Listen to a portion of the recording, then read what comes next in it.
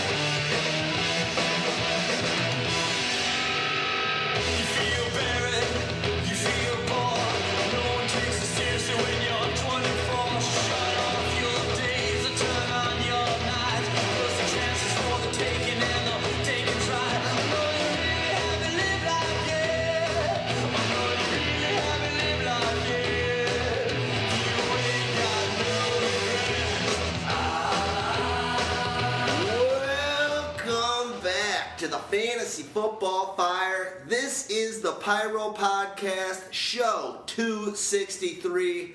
We are fired up after a little month-long break away from the fantasy goo. We are about to drop some good knowledge on your domes. This show is the early bird catches the worm edition of musts, sleepers, and busts. And I am excited to have Houdini to the left of me. Welcome back, my friend. Hope you had a good time off. We've got Waz Man to the left there as well, joining us, and the Stagg Party's across from me. I'm D-Rex. We are Pyromaniac.com, and obviously a lot's happening in the NFL. As always, we're going to start the show off by going into the free agency transactions that have happened so far, and then discuss a little bit about some of the guys that are lingering out there and where we'd like to see them go or where they might go. Then segment 2 is going to be musts, which are guys we think early bird, are guys that you really got to keep an eye on and could be great picks for you come drafts in the fall. Sleepers and busts. So, what's up, dudes? You guys ready? Ready? Yeah. Okay, it's totally psyched to be back. It's like coming back to work after being on vacation for a month. Nope. It doesn't really help that we just had like a whole bunch of snow yesterday either. The weather is kind of terrible this whole week. It's freezing. Just a few weeks ago we had 60, 70 degree weather, so we're still a little pissed off about that. It's true. We got lucky, but now we're about to get totally fucked. It's gonna be snowing in May. But the good thing is, it's actually somewhat light out as we start hitting record at 7 p.m. on Wednesday. So daylight savings is upon us, and as we know in this city that we love, it really does blow when it's not daylight savings here because it gets so dark and you walk out of the office at friggin' 5 o'clock and it's pitch black and you want to jump off a bridge. Is it bedtime yet? I'll tell you the other thing, though, that has my mind preoccupied is that we are on the eve of, because I don't really call it play-in games, the tournament has not started yet. The tournament starts tomorrow. So the big dance, March Madness, I'm very excited and looking forward to watching as many games as I can. You know, speaking about the daylight savings time real quick and this whole time zones thing, I don't know if anyone kind of like listened to what I was talking about last week on Twitter, but Staggs and myself, we were going to travel to Indianapolis with Justin Higdon from the Draft Breakdown Pod, and you know, we left at 3:45 in the morning. We were going to travel about 3 hours to Indianapolis and make it in time to watch the wide receivers and quarterbacks kind of do their thing. About halfway through the trip, I'm looking at my phone, and all of a sudden I saw my time change. It's like, that's weird. Well, long story short, Indianapolis is Eastern Standard Time. Correct. Yep. We would have been an hour late. And so we just turned around, headed home. I tucked my tail between my legs. Staggs didn't talk to me for the rest of the week, and that was it. Nice work, guys. Keep it up. That's Pyro style. It would have been even better. I hope you guys went home and started day drinking or something. I went home and went immediately to bed. And I woke up right when John Ross ran a 4.22. So I did all right. I caught the highlight of the day and slept for like an additional 8 hours. It would have only been better if you guys were like leaving and left like early in the night, and not only was it Indianapolis and you had the time change, but then it was also daylight savings time, so then you lost another hour. Oh, Well, there's some places in Indiana that don't observe it, so Yeah. I don't know if Indianapolis. it's only like half the state. Yeah, like it's weird. They like don't do it really there. Gary is still. Chicago Central Time, and then you go a little bit further, and suddenly you hit a point that's like an ominous marker, and it's like, oh, by the way, Pretty sure it's about Monticello, but who cares? Yeah. The Amish don't even have Lake electricity. Monticello, where there's more than corn in Indiana. There's more soy. Oh, that's like Schaefer. Well, guys, here's what we're not going to do. You mentioned we'll talk about it if it works, but we're not going to go into one of the newest bit of news that happened, the combine stuff. We're not really going to cover that. We're thinking about doing some of that in this show, but we're going to save that for a future podcast where we can really break down the rookies, break down the draft, and we'll include combine and the numbers and all the greatness that happened in the Underwear Olympics in that show. So really what we'll do is I think we'll just jump in to the free agency side of things, and we can bounce around or we can go by position, but Kirk Cousins is a little bit in flux. Who knows what news is the right news there. Signed his free agent tag. Guy's making $24 million a year. Holy crap, is he psyched? But there's lingering news and rumors that maybe he's headed to the Browns. Maybe he's headed to reunite with Shanahan and the 49ers. What do you guys think could happen there? Do you think it's all just BS and they're going to keep him around? Well, whether they do keep him around, I don't think he has to like the situation that he's got right now. Pierre Garçon's gone, Deshaun Jackson's gone, so they've stripped the cupboard for him. And I don't know really what you have. They're finding the replacement for the GM. So you're trying to say that we have faith. He has no faith in what the organization is really doing. He is hamstrung, signed to the franchise tender. So. You know what? It won't surprise me that they're going to continue to shop him around and just continually do that, because there's been no respect shown either way between these two, from what I can see. The thing is, they don't think he's that good, and Right. he wants all this money, but he knows he's good enough in a market where if you're just slightly above average, you can make $20-25 million a year. So why are you going to give up on that? And he doesn't really want to play on a one-year deal, if something were to happen to him. I mean, he's got a lot of leverage in some situations just because, pretty good quarterbacks don't hit free agency that often. And when they do, they get paid. So he's just waiting for this franchise tag to be over. 1 year down the line doesn't mean he has to be back with Washington. He could just be anywhere he wants, but he has a pick of the litter. Because that's when it's really going to matter, when he has all the leverage next year. What I'm hearing is that, and tell me if I'm wrong, and I read all this stuff, so I don't know what's BS and what's just where these sources come from.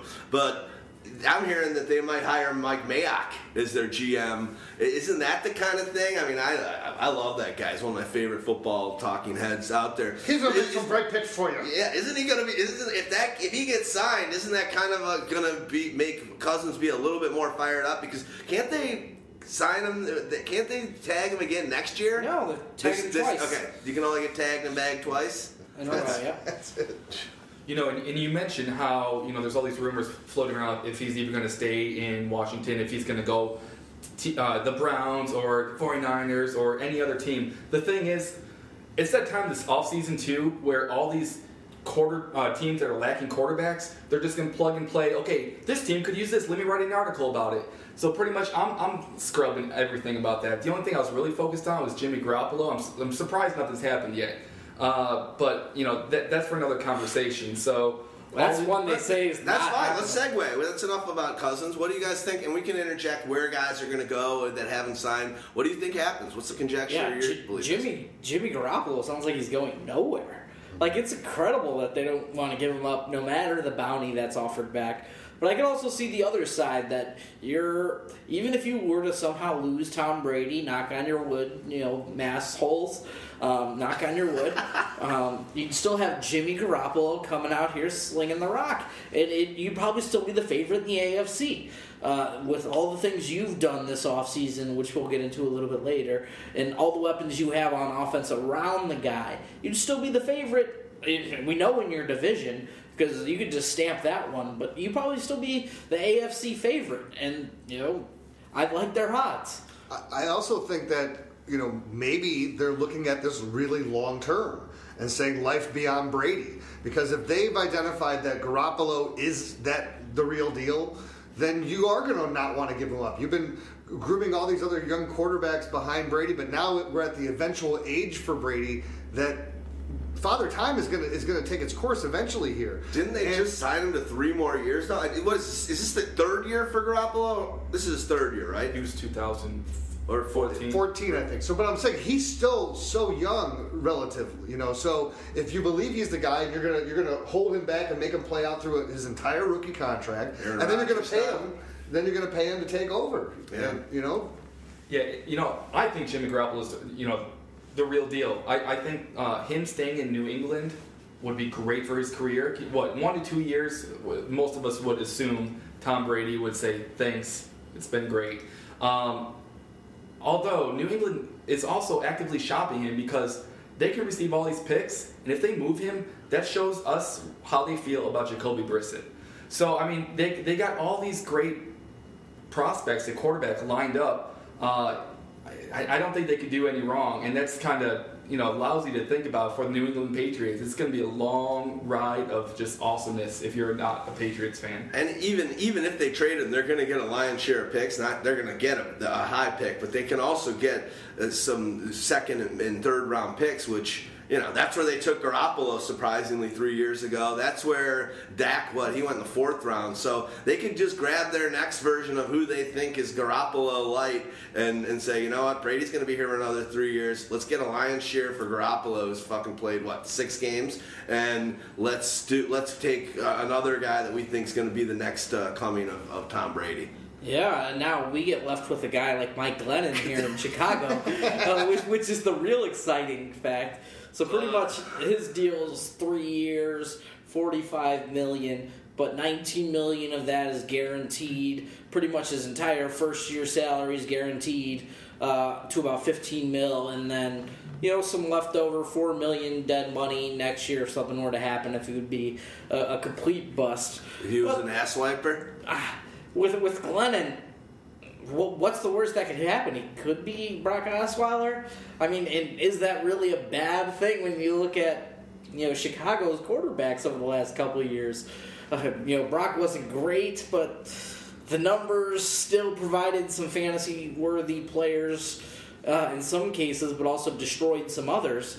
But the cupboard's bare for him to work with right now. Everybody's so excited about the receivers that are going to blossom in Alshon Jeffrey's wake, like Kevin White's, and like all these other guys that are expected to add Zach Miller and Cameron Meredith.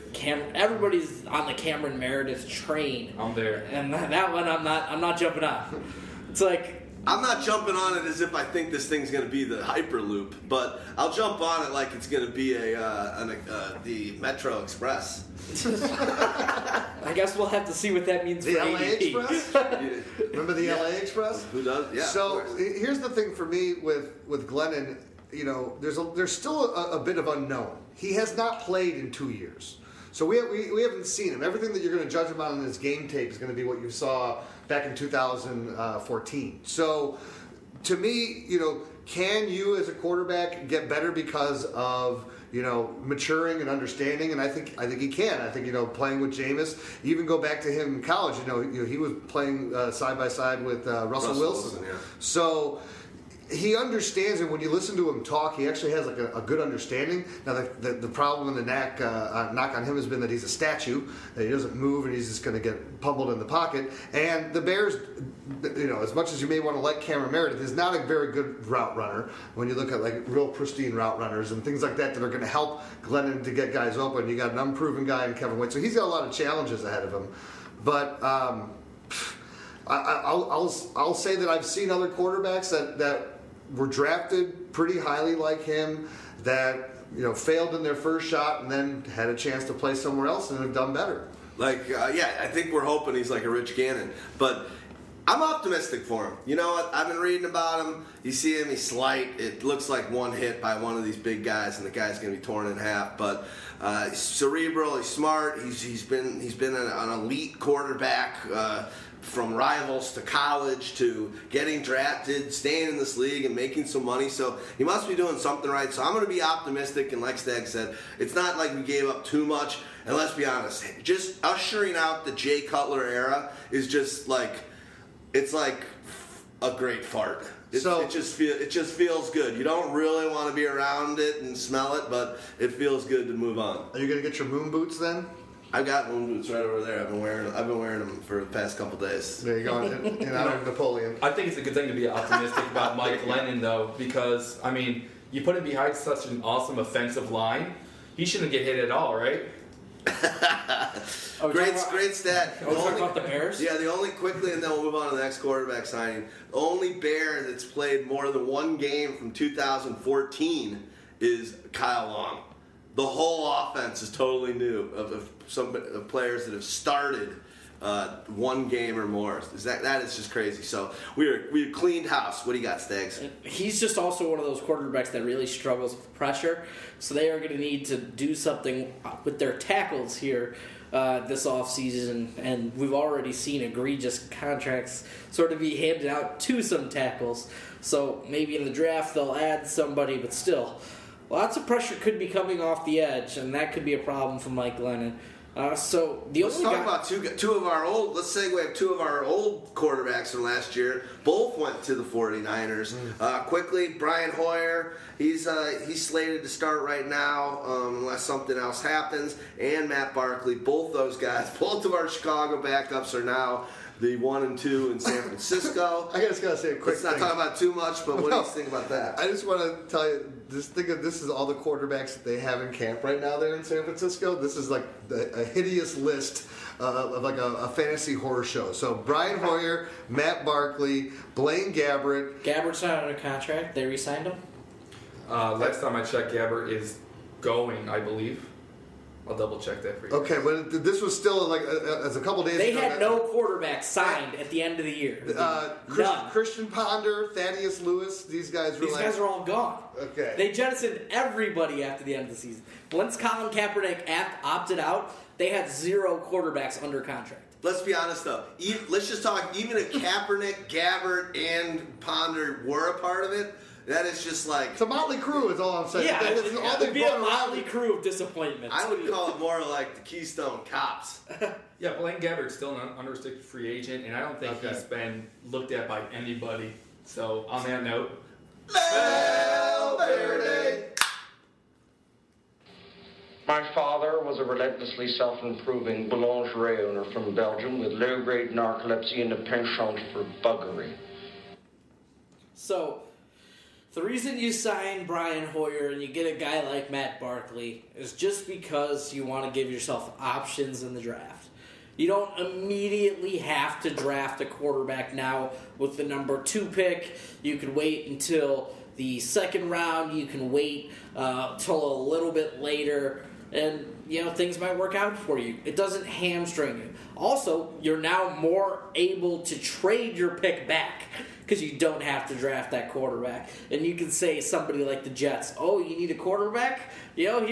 We're here for you at number 2. You got to get in here before the Bears who need a quarterback. And you have more leverage now that you have somebody competent signed a contract. One thing I'll say, and we'll talk about Garcon a little bit later when we get to some wide receivers, but when you got Hoyer playing and behind center, I'm not worried from a fantasy perspective about what receivers and fantasy football points when he's under center. Is he a great quarterback? Is he going to bring you a lot of wins? Is he going to bring you to the promised land? Absolutely not. But he has shown over the course of the last 4 years that he gets it done, can throw the yardage, and can put up some points for himself and for the weapons around him. So if he's starting day one, I still like some of the weapons on the Niners as a result.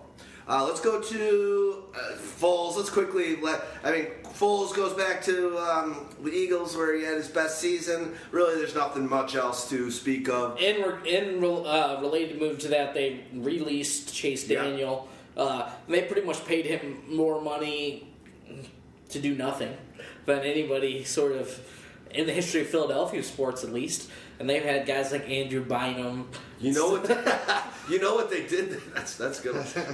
You know what they did there, though, essentially, is what you just said, and obviously it was for more money, I guess, than Hoyer, but they did kind of sign him last year just to kind of, if they didn't end up going and being able to get, what if maybe the Rams had drafted Carson Wentz, and they're like, fuck, we don't want Goff. Maybe they would have not drafted a quarterback with the two. So they kind of brought him in so they could have some options. Let's talk about some free agent quarterbacks that haven't signed. Cutler, where are you hearing? Jets, obviously Denver. All old Bears go to the Jets. No, as Staggs mentioned, I think the Jets and Jay Cutler is the only connection I've read about, and that's not just because I'm mostly watching Jets news.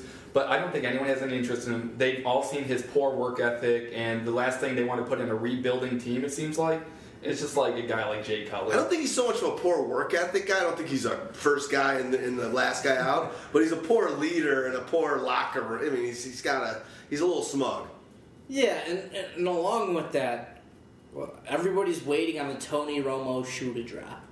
Does he get released so that a team like Houston can go out there and sign him? Also, we got to talk about the Brock Osweiler trade when we talk about free agent quarterbacks. But, they might be a landing spot for Jay Cutler should something happen, and Tony Romo doesn't get cut. So everybody's sort of in a little bit of hiatus, waiting on the Tony Romo shoe to fall. Right now, they're pretty much saying, we're not releasing him, give us something for him. So when do they have till on that? Sorry if I paint you in a corner, but let's see. Isn't there a certain point where you got to pay the guy, and then he's already getting his money, and now they're fine until OTAs start. They really got to move him before that, because what happens is once OTAs start, if he walks onto their property, and if he gets hurt anytime after that, they're on the hook for it. So if they don't really intend to keep him, they have to get rid of him before he comes in for OTAs. And, going back to the Tony Romo is probably going to be the first domino, because there's still guys out there like Colin Kaepernick who I think could be just an okay, journeyman stopgap quarterback anywhere, really. Ryan Fitzpatrick can be a veteran presence. He's not going to go out there and be starting for a football team next year, but there will be teams that want to sign him. Same thing to go with Josh McCown. I think he's going to be retired. I don't think anybody's going to sign that guy. There's guys out there that have these games under their belts. So many starters from years past are a free agent right now, and none of them are really moving right now. And I think it all comes down to seeing what happens with Tony Romo. Well, where do you think Kaepernick's going to go? Back up with the Titans? Is he going to go to the Jets, or are they? Is anybody Jets want apparently Kaepernick? don't want him, and it's a lot of people have been speculating why, and I don't know, but it's a lot of political sort of crisscross mishmash. So I'm not really going to mess with that one, but I'll give you one spot. I bet here's one that I can figure. If the Romo thing goes any which way it goes, and Houston does not get Romo, because they're basically selling out for it. If they don't get him, then they become the team that will take in everybody. Whether it be we'll take a look at Cutler, we'll take a look at Kaepernick. They got a defense that's ready to win. So they're You do whatever you can at that point. Didn't they lose a lot of pieces, though, this offseason? I know that everyone loved their defense. They were awesome last year. That's it? Okay. Could Kaepernick go to... Remember a couple years ago there was flirting with the Broncos doing a trade with Kaepernick when it seemed like Chip didn't like him. Could Kaepernick walk in on the Broncos and be their starter? And no one's gung ho and totally fired up about it. But if you get the Kaepernick of 4 or 5 years ago, is that a chance? Well, the only thing I'll say is, if he does go there, then that also indicates to you how they feel about Paxton Lynch. Yeah, I think you got a similar player to Colin Kaepernick in Paxton Lynch, a guy who's inaccurate with his passes. They like Simeon more just because he controls the offense. He can get it out to their playmaking. He's not going to lose you the game. He's not going to lose you the game. He can make some plays. Like, they like him more than they like Paxton Lynch for those reasons. So I don't think they want to pay up Colin Kaepernick now. But I don't think he's going to be that much. Still going to be at least 12 to 13 million. I don't know at this point. Like, these guys are going to have to start taking these $5.5 million prove-it deals. Yeah, a lot of them are. And then part of the deal for Kaepernick's like, hey, buddy, get off your friggin' knees. You like the way I bring up that political mumbo jumbo? He already said he was done. He said he's done. He's made his point. What an idiot! I mean, I'm not gonna. You do what you got to do. The only reason why I think he's an idiot is because he didn't vote. But by doing that last year, whatever he brought to the table is now totally biting him in the ass. Not a good year to do such a thing. You do that after you sign the big contract and after you have the guaranteed money. There you go. RG3, anywhere? Anybody? Bueller? There's a lot of these young guys with some promise, like Geno Smith with RG3. I like Geno Smith. That I just don't know if they have landing spots right now. These are the guys who might actually end up places after the draft. So it's going to be a long wait. Can I say one thing? I want, and I can't believe I'm saying this, I want the Bears to sign Johnny Football. Move on. Let's go on to the next position. But I do. I want Johnny Football. You want Johnny Football? I do. First things first. Where's your shitter? By the way, anybody on the show ever taken a dump while we've been recording? I never have. Here. You did. Well, have you? No. But while we've been recording a podcast, that'd be hilarious. Like a one-on-one show with Mo. It's Pyro Podcast. Like, dude, you gotta really run. I got a dump. I've thought about it when we've been doing it some Zencasters with multiple people. It's almost like, all right. Well, you got to worry about it if you're ever calling me and I'm at home. There's a good chance that if I'm on the crapper, I've got my phone with me. I'm answering the phone. Speaking of poos, I guess that's a perfect time to talk about all these free agent running backs that are out there. I like the free agent running backs. The league is. By the way, everyone, just so you know, about 50% of the time when Houdini comes over for a podcast, he does a poo right when he gets here before we record. It's like, hey, what's up, dude? That's like twice. Goes right to the fine, not 50%, 25%. You go right to the kid. I'm like, dude, can you do it at home before you come? And you know what? The answer to that was I probably did, and there was just a little bit that was lingering that had It's more like Panera, the line was too long. Someone was in there. I'm not going to Panera. That was probably the worst segue ever into the. It was a pooey segue. Well, here, I'll give you a better one. I've got a turtlehead poking egg. All right, so anyway, we got guys like Adrian Peterson, Jamal Charles, and Latavius Murray, even LeGarrette Blount. We got these guys who are kind of like all circling around the same couple teams, and Seattle was one of them that they're all going to. Seattle did their thing with Eddie Lacy, but it's like the league is kind of quiet because they know how kind of probably badass this running back class is. And they want to see, hey, how cheap can we get a timeshare running back for? These guys used to be starters, but we don't want to pay them starter money anymore. That's it. Collectively, they have joined forces and been like, let's drive down the market value by just sitting back. Because every day that goes by, these guys are getting less money, and we already know the running back is the least respected pay-wise position in sports. Especially Adrian Peterson was like the one shining different example of that, and now look at him. Nobody wants him. He's going to go from getting what he did to like getting a $3 million deal next season. Yeah, I mean, you've also got to think people in draft circles are still out there projecting running backs highly in the draft. But if you're a team like, say, the Carolina Panthers, you've got the 8th pick overall. Why am I going to sit here and select Leonard Fournette when I could just pay Latavius Murray, $15 million for 3 years? So these guys all need to be coming down in the draft to where we thought these guys were going to be in great spots, maybe not so much. But, hey, if they start falling to the end of the first round, what usually happens. They end up in better offenses. Yeah. That's usually better for, fantasy purposes, so not necessarily a bad thing. But, thinking about Leonard Fournette going to a team that's just going to give him 300 or, some nominal huge number of touches just seems outlandish, especially when you can just sign Latavius Murray for 3 years, $15 million, $18 million, with half of that guaranteed. Or you can go out there and get both Adrian Peterson and Jamal Charles for probably under $10 million next year. Right. Mm-hmm. See, and it's getting to that price range, too, for... I'm just going to use the example of Latavius Murray. The price is going to get so low that I wouldn't be surprised if some of these teams that lit their players well kind of be like, I'm just going to sign you back because I can afford that. I'll throw you back in this mix with DeAndre Washington, Jalen Richard, and because he's comfortable there. And if Latavius had the choice, he'd probably stick to the team he's familiar with. I think to be honest, I think if something doesn't happen quickly, I think Adrian Peterson is going to be back on the Vikings, and they're just going to be able to just totally cut his salary down. And you guys know I'm an AP pole smoker, but why wouldn't you what if? Like for peanuts, why wouldn't you what if the guy comes back and he's awesome and he's got an opportunity and he plays off, why wouldn't you what if? It's not like it's different. You're out of that huge contract.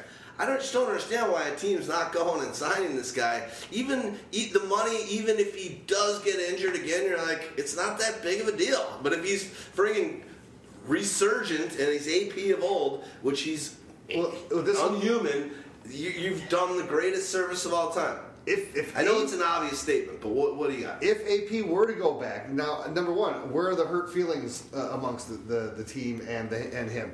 If that's able to get mended, because here's the thing, maybe you get off and you're paying him some dirt cheap amount, but you want to know what? When I watch their offense next year, they're still going to be giving him the ball 26, 27 times a game until the wheels fall off.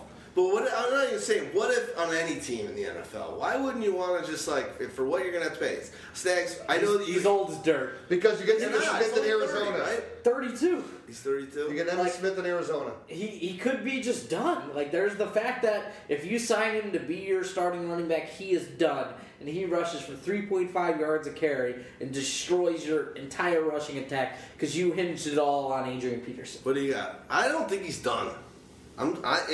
In Peterson, there's a chance. Of course there is. Oh, this is hilarious. I like the way we're working on this Google Docs, and I'm seeing movement. So you're moving down your I'm like, why is there somebody VPNing into my computer right now? Why is my shit moving? D-Rex just learned about Google Docs today, guys. I know it. I use paper, I use Google Docs, but it's weird. You'll see right now, I'm highlighted on a guy, Tim Hightower. It's the same case. Why would New Orleans not bring him back in to siphon these carries from Mark Ingram and make all Mark Ingram lovers like myself mad? Why wouldn't they? You know what I mean? He's been effective, he's been productive, and he can't come at a high price for a 30-year-old running back. He's done soon as... Where's Blount going? I don't know. Besides New England, how many teams do you think want to pay for him? And even he got paid $1 million last year on the New England Patriots. Is that true? Yes. Where do you think? Are you kidding me? $1 million. Where do you think he was? $1 million. Well, he's going to be sitting out there for a while because he's waiting for money. He thinks he's going to get a lot more than he's actually going to get. He's going to probably, I don't know what he thinks he's going to get. You remember how well that worked for him when he did it last time and he went signed with the Steelers? Yeah. He got a little bit of money. Jumped in a Lambo with Bell, yes. And he's back. He's crawling back to Belichick for I guess $1 million. That's the best deal of all time. So I guess before the whole Rex Burkhead signing, the only thing that Blunt's landing spot would be New England. Everyone thought he would just go back there, but this changes things. I mean, are they going to keep 7 running backs? I think they have. Blunt's probably done. I think he's gone. They're gone. They're like, you know what? I can still see him just, hey, you want another $1 million?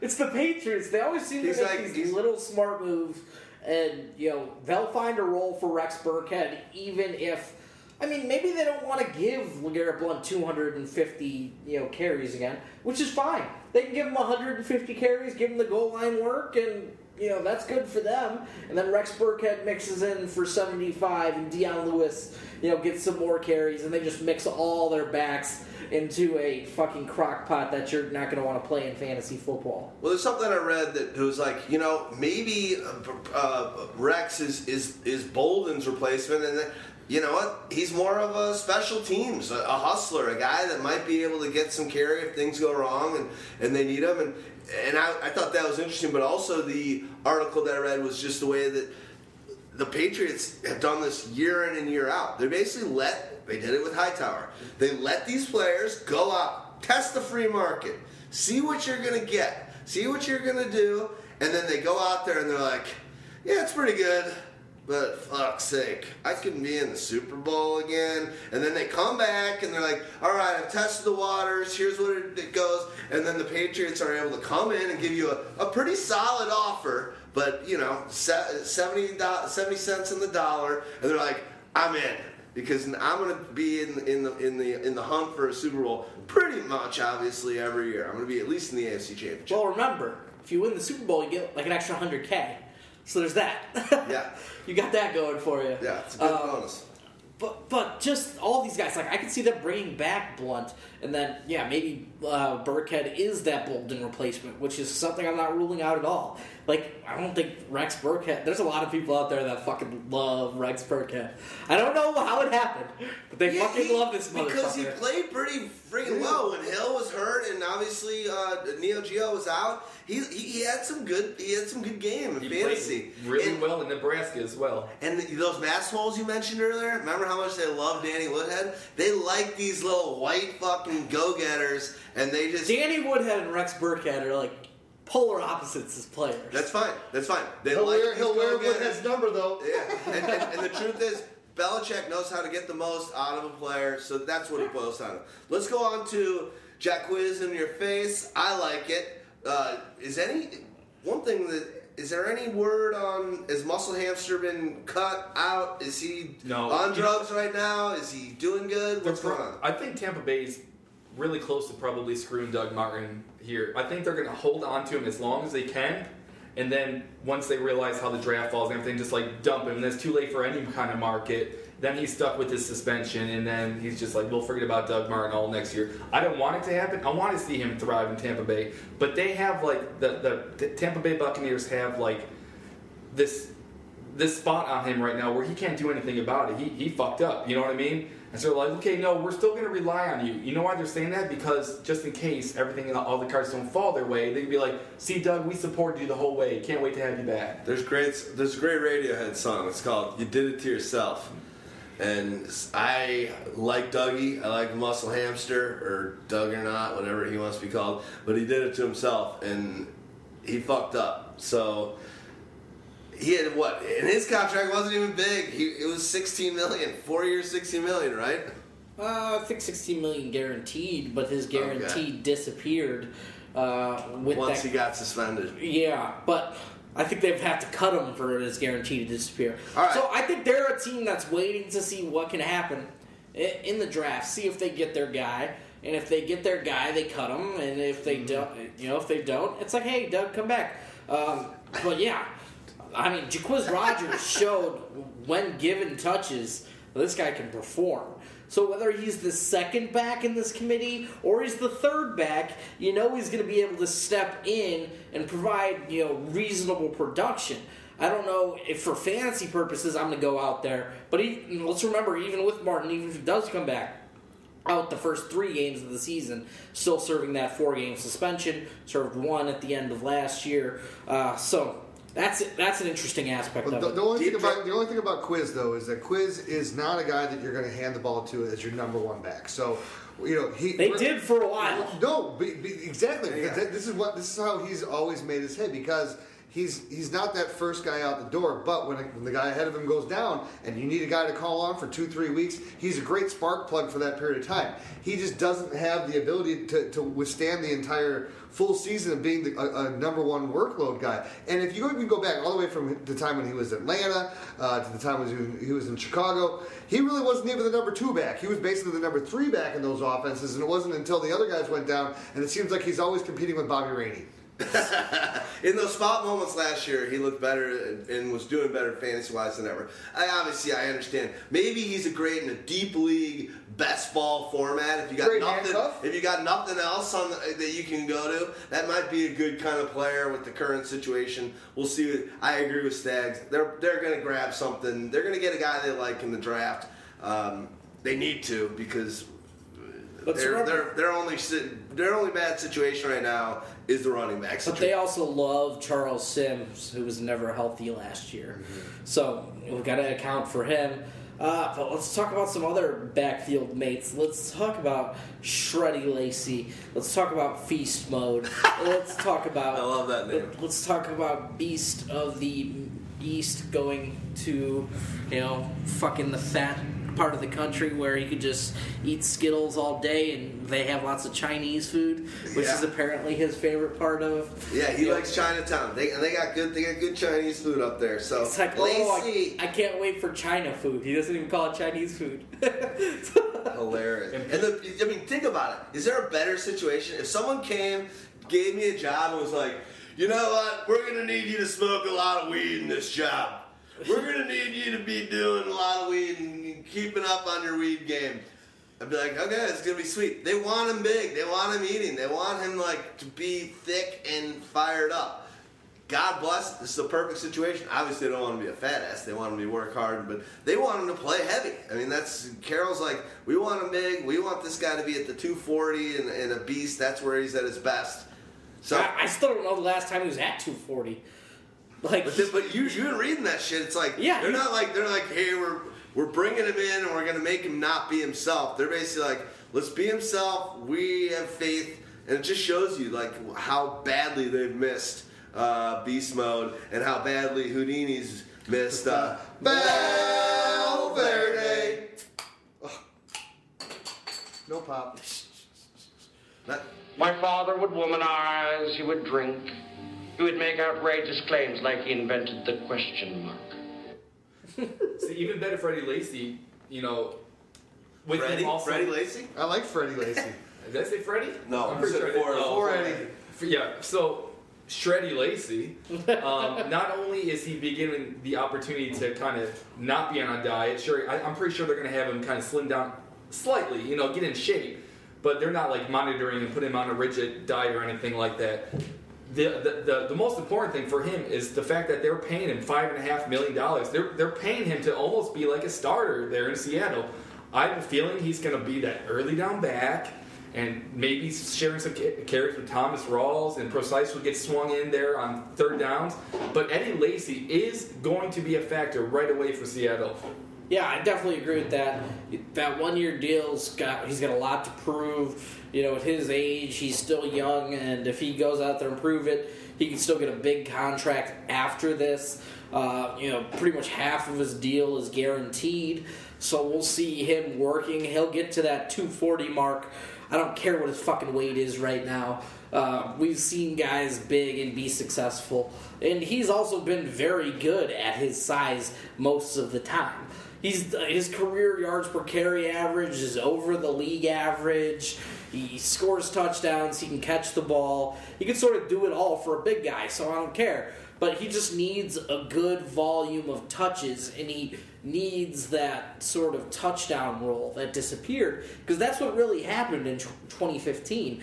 The touchdowns just disappeared. They didn't give them to him anymore. Then suddenly it was like, oh, Eddie Lacy's sort of worthless, and he basically had the same scoring output as James Starks. I don't think that's likely to happen again. There's lots of different things sort of going into it. I think he's going to be the lead back, with CJ Procise being that third down back and change of pace back. Thomas Rawls is the guy most affected. He gets pushed to the back of the line, and they're making some small improvements with their low O-line. overall, this is a team that wants to rededicate itself to the run. And that's what is the most important factor for me.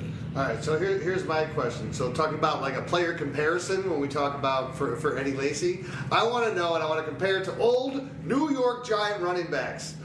Is Eddie Lacy Brandon Jacobs or is he Ron Dane? Oh, Ron Dane. Jacobs was a beast. He was like 6'3". But I'm talking about like how they played. Like Dane for me too.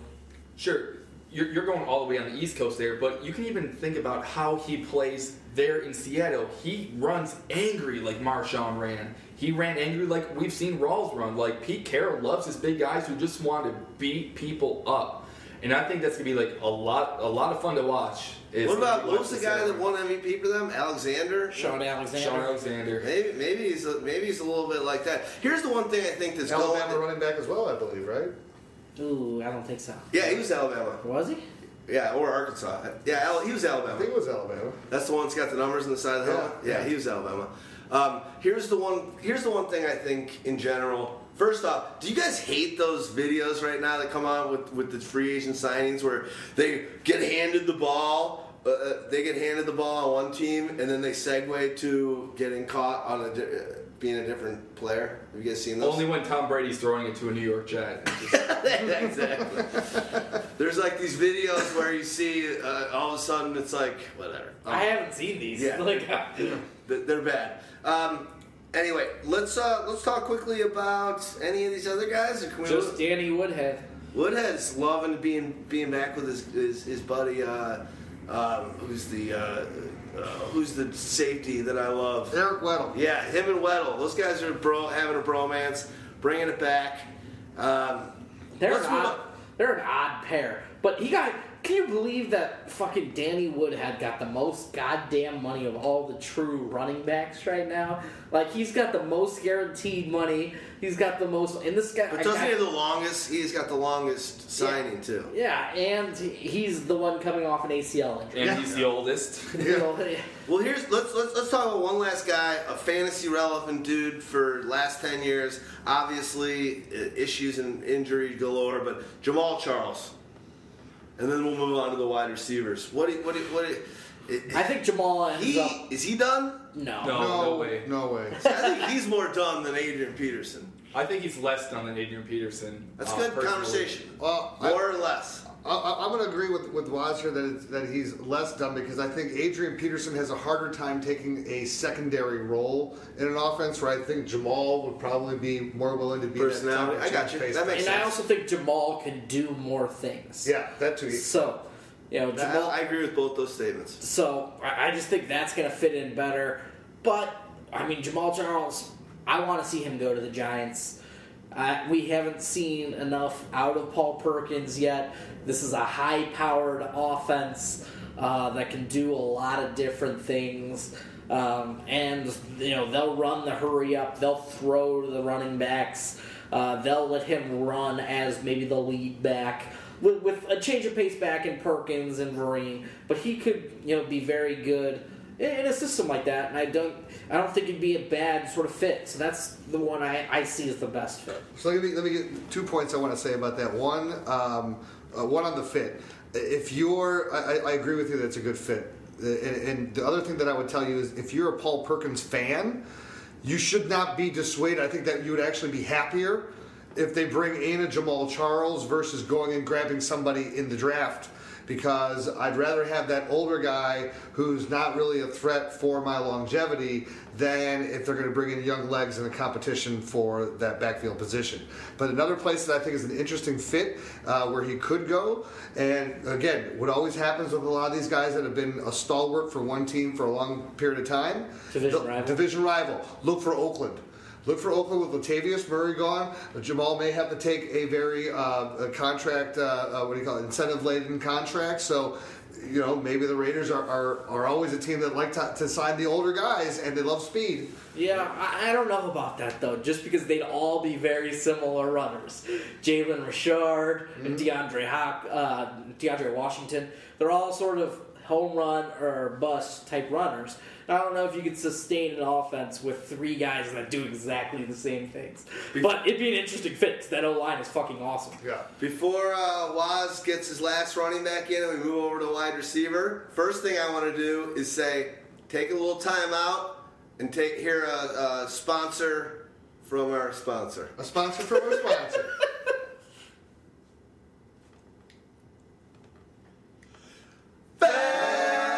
Valverde.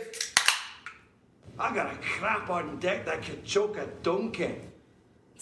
You guys stole it from me. You can't do 2 at once. Nah, hey, it's all right. We know you'll find a way to get the sound bites out in the last 10 minutes. I'll get them back. Okay, give us your last hour. First of all, I apologize. He kept telling me, no, but I'm like, I want to open my beer. No, because then you could have gone right after. Yeah, I guess so. All right, Jamal Charles will be our last running back, but if we can talk about one more guy that was paid like a running back but isn't truly a running back, it's Kyle Juszczyk. That guy got paid by the San Francisco 49ers. 4 years, $21 million. They view him as a very versatile fullback, like we've seen in Baltimore. The guy can catch passes. The guy can work at the goal line. He's going to be a great compliment to Carlos Hyde. Those 49ers are redoing the whole offense there, and it's going to be fun to watch, especially with him plowing the way. Can you say Lynch, coming from Tampa Bay in the All-Star era? He's like, this is my All-Star. All right, we're moving on to the wide receivers. Lynch, hold on, I got more on this. Because Lynch, you were real excited about him. He sounded like a real dumbass when talking about Kyle Juszczyk. What did he say? Basically, we diagnosed the market very early, and we knew that he had to be the highest paid fullback, and we were willing to make him the highest paid fullback of all time. And we knew that we could go out and just bid everybody up, because this is a guy we had to have.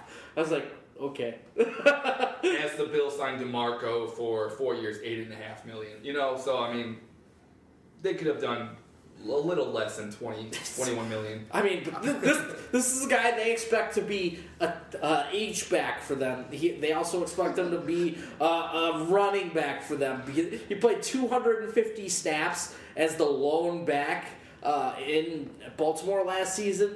So they expect him to do a lot of different things. When you walk into the stadium for opening day, there's going to be a huge banner of Kyle Juszczyk as you walk through the front gates. Yeah, he's going to be a fan favorite. He's a poster child now for this team. Here's the honest truth. Lynch, spend as much fucking money on Jed Yorks as possible, buddy. Go get him. Go get him. That's an interesting strategy. Bold strategy, Cotton. Let's see if it pays off. Wide receivers, Alshon sounded to me like the NFL was wise to this loafer. Give him money, and he's gonna go and start eating Thin Mint Girl Scout cookies. Bet on himself again, a second year in a row for a 1-year deal. He had to. The Bears. He turned down a multi-year deal from the Vikings and the Bears because he wanted bigger money. Because he believes that he should be paid like the guys who just got the contracts before, Des Bryant and Demarius, when they were getting these $70 million deals. So what he has to prove that he can stay on the field for 16 games and be a productive player throughout the entire year. Now, if he does that, will that turn into him getting paid next year? Well, you're betting on yourself. If I'm going to look at history and I'm going to say what the reality is, probably not a wise idea. Here's what I think. I don't know what he turned down. Maybe you guys do. But if he has a banner year this year and it's awesome, and plays all 16 games, does his thing, he's top wide receiver, top 10-ish guy, next year he gets a Deshaun Jackson-esque contract. He's not getting a Des Bryant-esque contract. No, I'd probably get more of a T.Y. Hilton contract. Think the so? 5 for 50. I still think people are a little bit tepid, and I think people know. These scouts know guys that like to drink, that don't like to work, that don't love the game. They know this shit. And I'm telling you, I know that I'm not saying it's... They know that about Alshon. I'm telling you, just his fluctuation, the way he's tissues. I don't know. I just think the NFL kind of knows that Alshon's not a guy. He's not a gym rat. And I think that not a gym rat goes out there and puts up 80 yards a game when he plays. I'm not saying he's not an amazing football player. I'm saying imagine what he could do if he put his mind to it and he had his God-given ability. Well, here's the other interesting side of the whole coin. So what else does this do? Look at how Philadelphia was able to bring him in, because I don't think Philadelphia had a ton of cap space, if I'm mistaken. So they were able to be creative to get Alshon in there. You have a player in Carson Wentz, who you are now saying is your franchise quarterback, who we all can agree he had absolutely nothing to throw the ball to last year.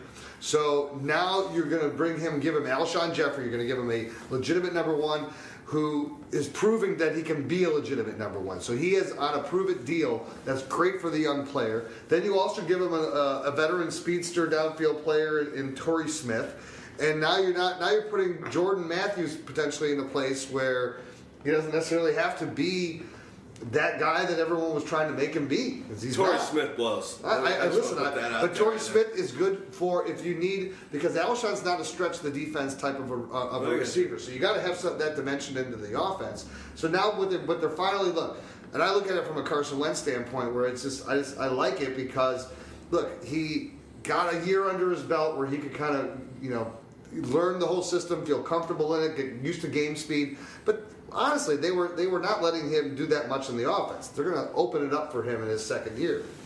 Well, they're also trying to keep it easy for Carson Wentz last year. It's just like, hey, just sling it. We don't, we want to see what you can do. At the same time, I think, Wentz had a really good start to the year, but I think his mechanics will still continue to cause him issues, and the whole timing issues and the concentration, everyone's calling concentration drops that Jordan Matthews had. Everything really starts with Carson Wentz, and I think Torrey Smith is going to have a hard time catching the deep ball from him, the timing there, and Alshon's probably going to get frustrated himself. I think I love Alshon there for Jordan Matthews' purposes. I think Jordan Matthews is going to have a great year because of the people that are flanking him outside now. You don't have to worry about Dorial Green Beckham anymore, Nelson, Aguilar. It was just gross for a while. And like you said, so Jordan Matthews was receiving this volume of targets, which I love to see him have, but he needs that weight and that pressure off of him as well.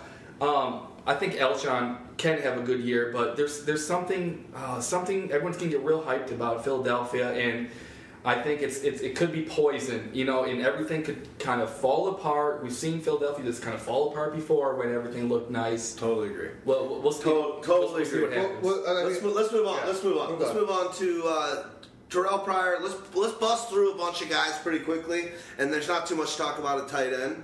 Let me start on Terrell Pryor. You know what I really like the fact? I actually heard this yesterday from Anthony Pinzone from the Fantasy Authority podcast yesterday. He mentioned something yesterday that I didn't quite think about before. I think Terrell Pryor signed a one-year deal just because he was probably sure that Kirk Cousins won't be there next year as well. So that's a really neat angle to look at it from. I never considered that, but it makes perfect sense. There's a good chance Kirk's gone next year. We were talking about that earlier in the show. So Terrell Pryor is probably like, I'm not going to deal with a jag. Kirk Cousins is leaving. I'm going to test the market. So that's my take on it. Yeah, his market dried up pretty quick after Cleveland. Didn't want to pay him more than they were sort of offering Kenny Britt. So it was, do we pay Kenny Britt or do we pay Terrell Pryor? Terrell Pryor wouldn't make any concessions on what he wanted. He wanted, $8, $9, $10 million a year. And then he's like, screw it. I'll just take a 1-year incentive-laden deal, get out of there, back in the market by the time I'm 28, which is, by the time most receivers sign their first big contract, I'll still have some time. So I think that's an interesting play. I really like the fit of Terrell Pryor because I think he could do a little bit of both. I think he could be the vertical stretch element that is Deshaun Jackson, and I also think he could be that possession-type receiver that was Pierre Garçon. Yep. So I like his ability to mix with this offense. We'll see what Josh Dotson can be because he's also a guy who can be a possession receiver and a vertical element down the field stretcher with his ability to go up and get it. So I think that there are two very similar receivers on the outside. I actually like the makings of this offense should Josh Dotson be healthy. That's just a major cog after playing just a handful of snaps in the first year. So that's something we need to see for Kirk Cousins, for him to continue to ascend, or else he's going to be a back-end QB1 because of the weapons around him. Yeah, I just want to make a quick point about why he got paid what he did, why he had to take what he did, because he's only done it for 1 year. So this is a proven league, and at this point in time, with his age of being 27 years old, yeah, take the 1 year deal, take the prove it, take it on a team with a quarterback who's also trying to get a better deal and to go somewhere else, on a team where they have, go ahead. Mini Valverdes. Valverdes. My mother was a 15-year-old French prostitute named Chloe with webbed feet. Interesting. And so he goes to a team in Washington where also you don't have a Pierre Garçon and a Deshaun Jackson there. So now he de facto comes into, like he was in Cleveland, who's going to get a good lion's share of targets while he's there, because with his ability, Kirk Cousins is going to look for him, because they each need to stack their numbers to have as much on the bargaining table for next year. So I agree. I think it's a good play all around. I definitely think that Josh Doxson's a guy who was kind of highly regarded during the draft last year, and then with his injuries and stuff fell off the table. But he's definitely a player that I think everyone should be paying attention to now, especially since all these other guys have been cleared out, and that you don't have any long-term people signed there to stand in his way. Terrell, an elite athlete, a gym rat, a guy that's betting on himself. I like him betting on himself a lot more than I like the guy we talked about previously. Let's go to Deshaun Jackson. Guy keeps on making it happen. Let's quickly talk about what he brings to the table for Evans, for himself, and for Jameis. Hey, last show we had our the Fantasy Football Award show, right? And Deshaun Jackson was like, "Catch me outside." How about that? You guys remember? And Staggs was like, "Deshaun Jackson is gonna get his." And he did. And it could have been a more perfect situation. I think everyone has been touting the fact that, okay, it's Mike Evans got all this market share, and then like Cameron Brate got super relevant, and Adam Humphries had the second most targets in Tampa Bay. It shouldn't be like that, Deshaun Jackson is going to be the perfect fit there. I think it will affect Mike Evans. People think it's like, oh, it's going to be good for him. Maybe, but probably not, because I have a feeling Deshaun Jackson is going to hit it off so well right out the gate with Jameis Winston that they're going to be going there a little bit more often than people would expect. I agree. I think everything's going to be pretty good there, because I think there's going to be running back issues. I like Humphries a lot as a result of this signing. I think that Evans will come back down a little bit in the targets. I think Deshaun will do Deshaun. He does what he does. But I like a Humphries and what this brings to the table for him underneath. Yeah, but the thing that I agree where you have to worry about with Evans is all those plays last year where he's being the deep target down the field, those are going to be going to Deshaun now. No. And you watch him more than anybody, so I trust him. And I watched Tampa Bay. I got Jameis Winston up. When we're talking Winston, I know you. The beautiful thing is that you can run them on opposite ends of the field, and you can still use Mike Evans to draw a safety over and have Deshaun Jackson burning somebody on one-on-one coverage going the other way. And Winston is a player who we know loves to look for that deep pass. Jackson is what, the most prolific since he's come into the league, has caught more 50-yard passes and 50-yard touchdown passes than any other player, and it's like by a wide margin. It's like 12 60-yard touchdowns. So, obviously for me as a Jameis guy, I'm loving this. He will get his, and he's going to get his a lot in Tampa Bay. I sort of disagree on some factors. Okay. I think Evans, his target share is going to come down.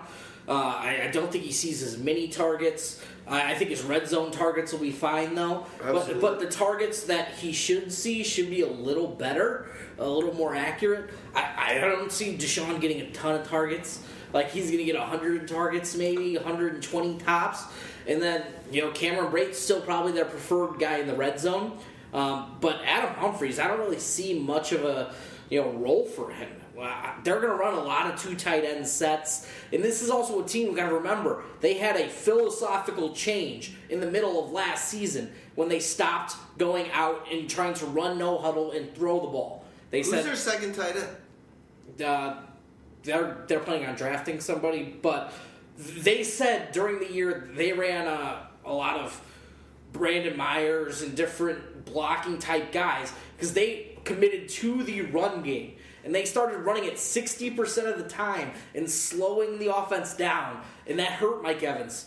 So Mike Evans could be in for a Don't you agree that they're not going to do that? The running game is going to kind of be. It's going to go the opposite way. They're going to start. You think they're still doing the running game? Yes, because that's when they played better. Let's remember they were like 1-5. So you think they're definitely drafting a running back? I don't say that.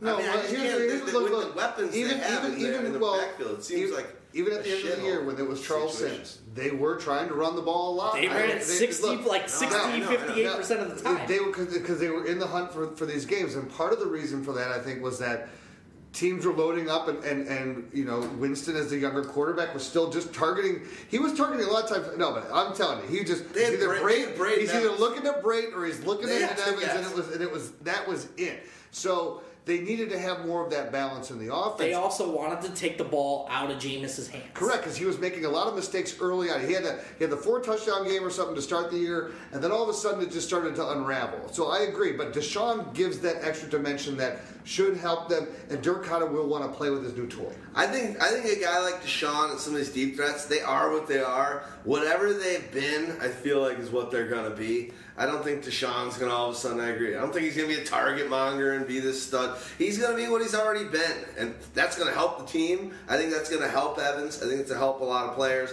but don't expect all of a sudden him to be some different, guy. Let's go to...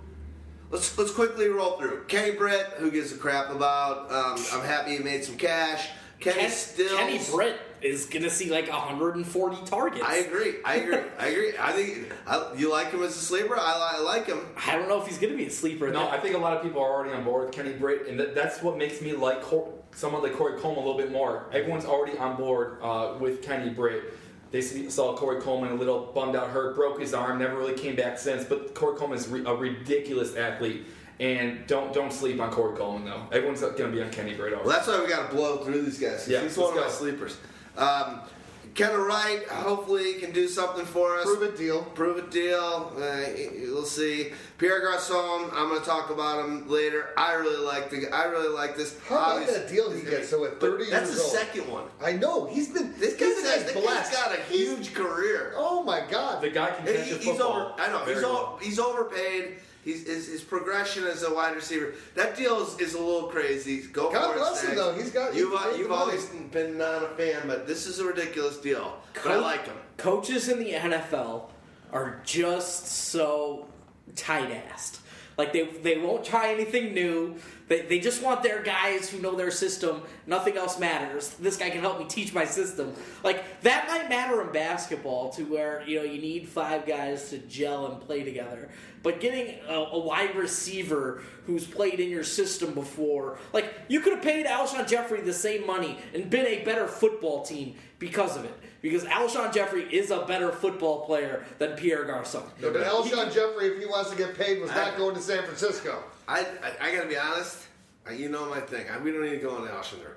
I like a Garçon for this money over Alshon Jeffrey for this money any day of the week. And Shanahan might need him. Overpaid, and I agree with you. To help his quarterback. If he drafts one, he needs someone like Garçon to help teach too. It's very important. It's going to be vital for his offense. I don't think he's slowed down. I think he's become he can catch the ball now. He's a better route runner. I think he's overpaid. There's no question about it. Sure. I can't believe this guy's got it. But I think it's just because he knows his system. It's so stupid. I won't even bring him up when we go to sleeper. But I think what it is right now, this is the first time he's been a wide receiver one. And so I like he had those 2 years where Deshaun wasn't there. Well, he had one good year on Washington. Last year he overperformed. Wasn't he the number one when he last year in Indianapolis? Yeah.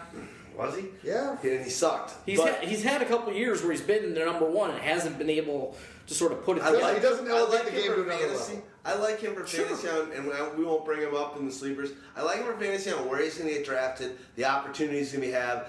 Overpaid. The Niners suck until they don't suck. But he's got opportunity knocks. In fantasy, we don't have to pay his fucking contract. No.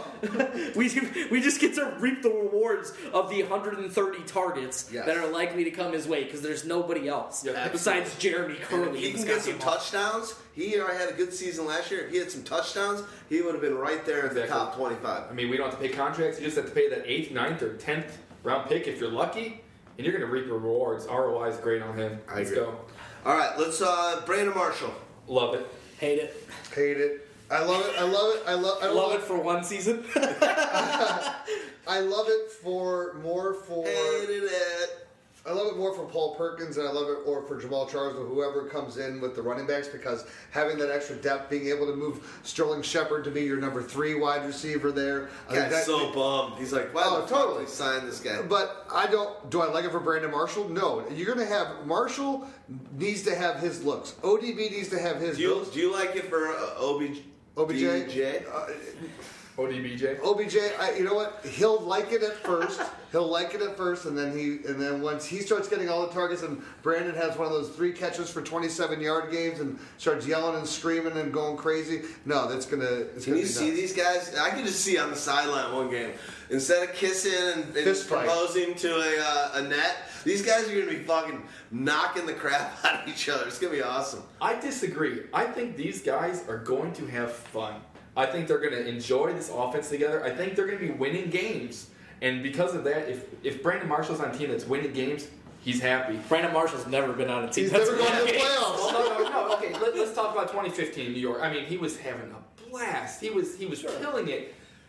I think these guys will work very well together. I don't think this does anything good for Beckham. I don't think it's great for Marshall. I think it's great for the football team. I think they're gonna do very well together. I'm not willing to pay Beckham as my wide receiver 1 or 2 anymore. You know, give me Julio over him now.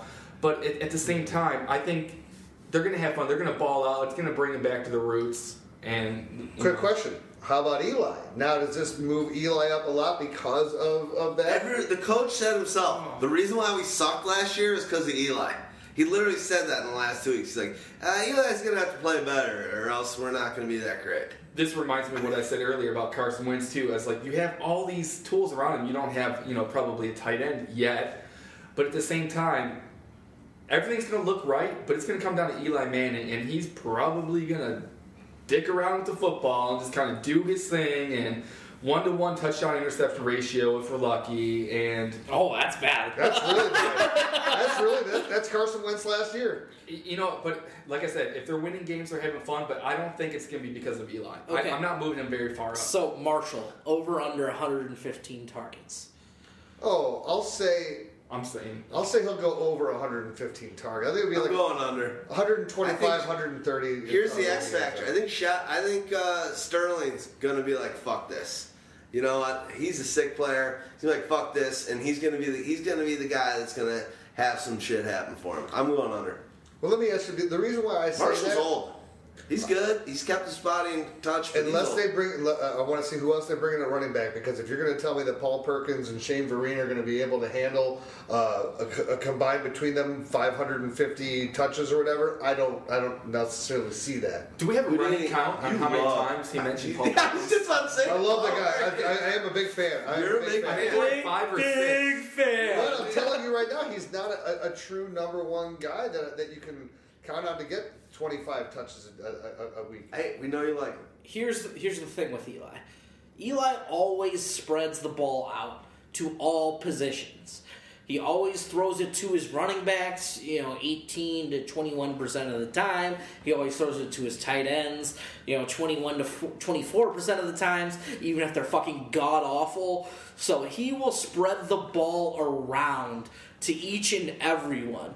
So that just leaves these 3 wide receivers fighting for 300 targets maybe, and that limits the Odell Beckham number 1 wide receiver next season upside. That limits Brandon Marshall being a top 12 receiver with Odell's sort of upside. And, 3 top 36 guys, that's also going to be tough with just, 320 targets between the 3. I love it. Robert Woods, God, he made some money. Yeah, he made money, but man, Buffalo. Okay, granted, we just had a recent move from Buffalo today, but Yeah, you're Buffalo guy. Go. Letting go of Robert Woods, like they never could utilize him properly. It seemed like, they always went through the quarterback carousel. Robert Woods is an incredible wide receiver, and I think that's why Los Angeles, they saw, they're like, we want you for 5 years. Come join us. We will make a wide receiver out of you. As funny as that sounds for Jared Goff and company, but the Rams are rebuilding, and they see a guy as Robert Woods to be someone that could do something like that. So I think Robert Woods is going to do good in Los Angeles. All I know is the Rams are paying $83 million to Tavon Austin and Robert Woods. Yeah, Robert Woods. I just don't see it. I think Staggs likes to say it. 5 for 50. That is, if Tom Brady can do a TB and a 12 into one logo, the R and the W and the 5 and 50 into one logo would be perfect.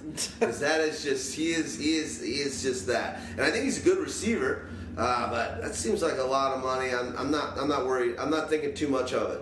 Killing two birds with one stone. I talked about who Buffalo let him go, and they actually Andre Holmes. They signed Andre Holmes, and you know what? They got just a guy who could ball in Oakland a few times, it seemed like. I mean, he looked like he could make plays. But they also got him for 3 years, $4.5 million. So, I mean, it was pennies on the dollar as opposed to Robert Woods. Well, and think about this from a Woods standpoint. What does Woods do that's really better than anybody else? He's the best run-blocking wide receiver in the league. Okay. On a team that had the best running attack for the past 2 years. Here's two things I'll also say. I think he probably has one of the top 10 set of hands in the league. And I'll also say he's probably one of the top 5 route runners. You know what? But I don't necessarily have all that much memory of him making or all these intangibles. Like Garcon, I can picture like 17 different catches on the side. I cannot picture amazing Robert Woods' hands. I think he's a very competent player. You want to know who? To me, he's when he was with the Bears and with Seattle, was it Bobby Wade? Bobby, was that his name? Yeah. Yeah. A good player, a very good player, but just nothing that his deficiencies are offset by his intangibles. Yeah, the thing with Robert Woods, he is 24 years old. Dude is young as shit. A lot of time to develop. That's the craziest part. He entered the league at 20. Really? He's also a USC guy, and for a team moving into a new stadium next year, you got that LA connection, so you can afford to pay up a little more for that USC connection. I can't believe he's 24. He's also, Robert Woods is good, but like I would love Robert Woods next year and say I'm pounding my fist for Robert Woods if he didn't have to play with Jared fucking Goff in this passing offense that I don't know how successful they're going to be. Like, Jared Goff was simply atrocious, and now I need to see Sean McVay try and miscast this guy. At least they now have a functional tackle in Andrew Whitworth, and that should really help them. So, I would love Robert Woods if he ended up somewhere else with a, top tier NFL quarterback, but I've got some questions just because of the passer. All right, we're going to talk about a couple more guys, and then we're going to move on because I'm more excited to talk about these must sleepers and busts. Ted Ginn? No. I think Waz wants to talk about Cordarrelle Patterson right now, and then let's do a little talk about the free agents. Let's try and knock out these. Let's try and be done with wide receivers in the next 5 minutes and breeze through tight ends so that we can get a lot of good time on the other side. Breeze through tight ends. Hey, shout out to Cordarrelle Patterson for being able to leave Minnesota. First off, that is where offensive players go to die. We've seen it happen so many times, and the Vikings can never properly utilize CPAT. We saw the Chiefs were able to do it really well with Tyreek Hill. Cordarrelle Patterson is just as good of an athlete, and that dude can ball. You just have to put the ball in his hands. Don't just put him on kick returns. Make plays around him. Don't expect him to be that wide receiver that wide receiver 1 or 2. I think Oakland, for a booming offense, is a great place for him to be. Derek Carr, that he lobbied for him. He wanted CPAT there, and I think that says good things about him. I think he's going to work really well with Crabtree. He's going to work really well with Who was that other guy that everyone talks about in Oakland? Oh, Amari Cooper. No, here's the thing. I hope they get the wide receivers more involved because I think Derek Carr really wants to throw the football a lot more, and it's going to be fun to watch. And I think CPAT surprises a lot of people this year. And here's the thing with CPAT. Even if he provides nothing on offense, he is an instant upgrade for their special teams. Oh, it's huge. And with a team with an explosive offense, an explosive special teams unit can just take you to another level.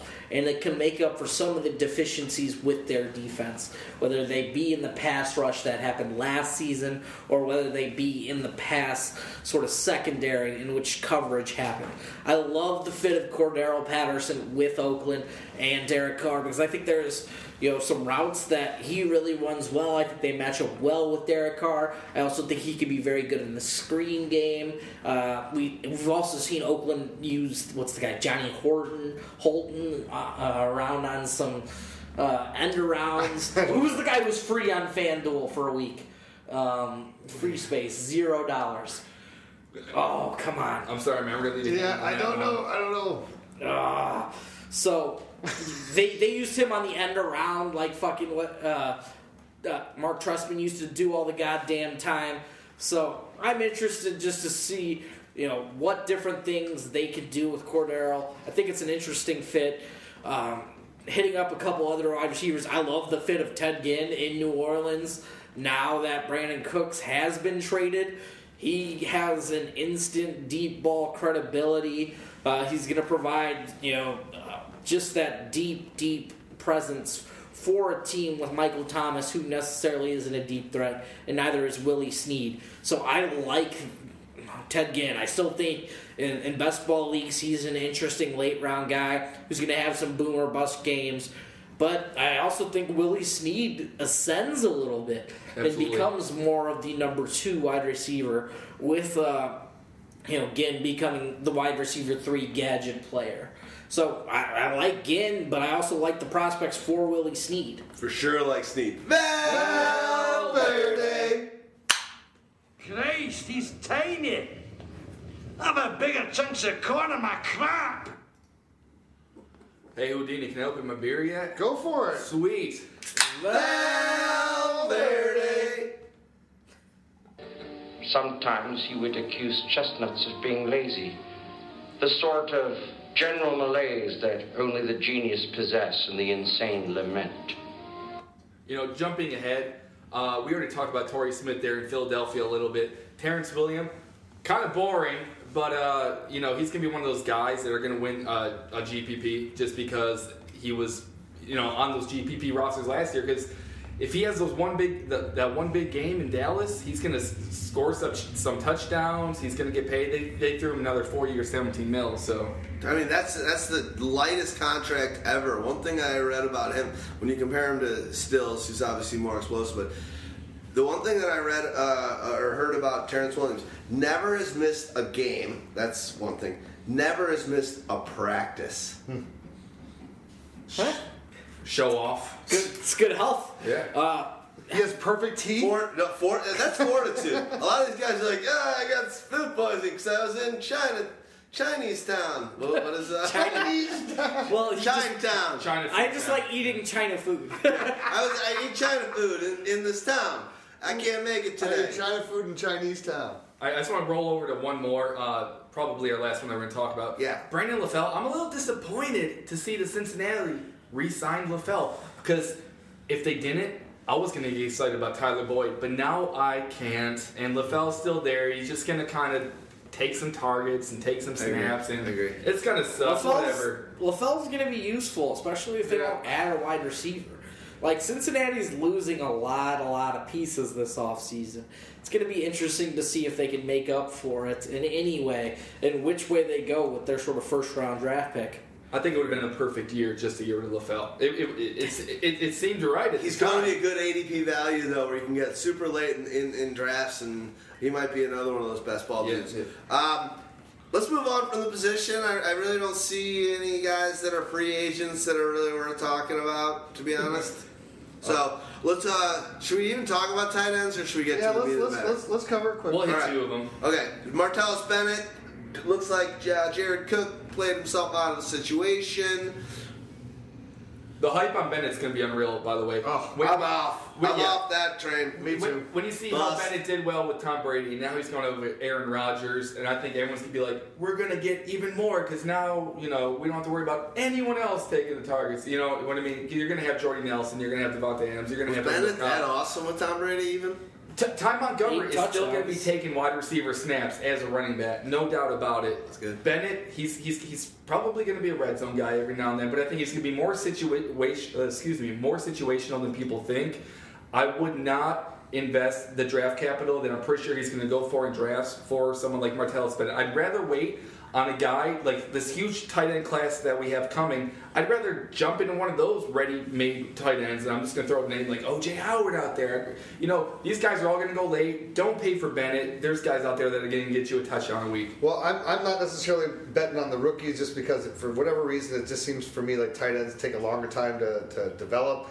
I mean, I do remember I did have success one time drafting a rookie tight end, Jeremy Shockey, but it doesn't always work out that way. But there's plenty of other options. Gonna go higher. There's plenty of other It's going options. to be a different year this year, I'm telling you. It very He's well gonna could go be. high, OJ. But the position is pretty much very similar once you're going all the way through as we discovered last year. But the difference for me is that why do you think that just because Martellus Bennett goes into this offense and all of a sudden it becomes a huge target, you're still going to have Jordy Nelson who's going to be there. You're still going to have all the other weapons that they have. So Cobb, Adams. does he? He's not the number 2 target in the offense. Yeah, but it doesn't matter because Aaron Rodgers throws the ball a lot, and he will always throw it to the tight end. Like every year he throws it to the tight end, 90 to 110 times. That Richard Rodgers is a free agent. Jared Cook overplayed his hand. Martellus Bennett should get 100 targets easy, and if so, like he's never coming off the field for this team. Like that should be. He's a much better blocker than Jared Cook. You're sold on Martellus Bennett. You does. The fit's perfect. How about this? He gets to play against the Bears twice, who he used to play for. Who was the tight end that had 3 touchdowns against the Bears? Like each time he played him, it was Johnny Holton. That's who. It was oh man, Jermichael Finley. Every time that he would play the Bears, he would just light them up. It is the perfect fit. It's just not a guy I'm probably going to be able to afford. There's a reason why this guy gets moved every 2 years, and I know it's the greatest fit ever, but is Martellus Bennett the kind of guy that is working his way up or down or to the side, left or right to the field, east or west, while Aaron's keeping the play alive to get the ball? No, he's really not. He's kind of, it's his play or it's not his play. Birdie. Best pop of the night. Oh! Let me make you a deal, all right? You get the mojo, you keep your money, and I'll get your baby. I would vote on Bennett at the tight end position being, and if you love him, we're going to have a good time this offseason on this one. He would definitely be my biggest bust caller. He's going to be so overdrafted. I think Gotta see his price. So But it's going to be high. What do you think's high? Top 3, top 4 at the position.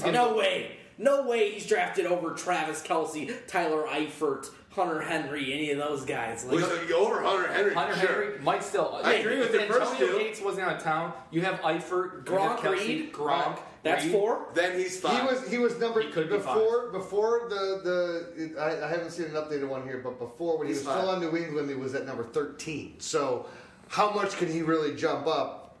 No, I think he's the 5th tight end drafted. Okay. Because of his So you think situation. he's the Kobe Kelce, Fleener Reed, Olsen, from then this him. year? Yeah, absolutely. Hey, speaking of Colby You Fleener, wouldn't rather have Eifert?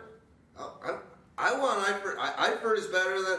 I'm saying all the 4 guys he said are going to get drafted, Gronk, but he's Kelce, going to be. Reed, Eifert. What about He's Olsen? going to be Olsen 5. Yeah, that's 6. Okay.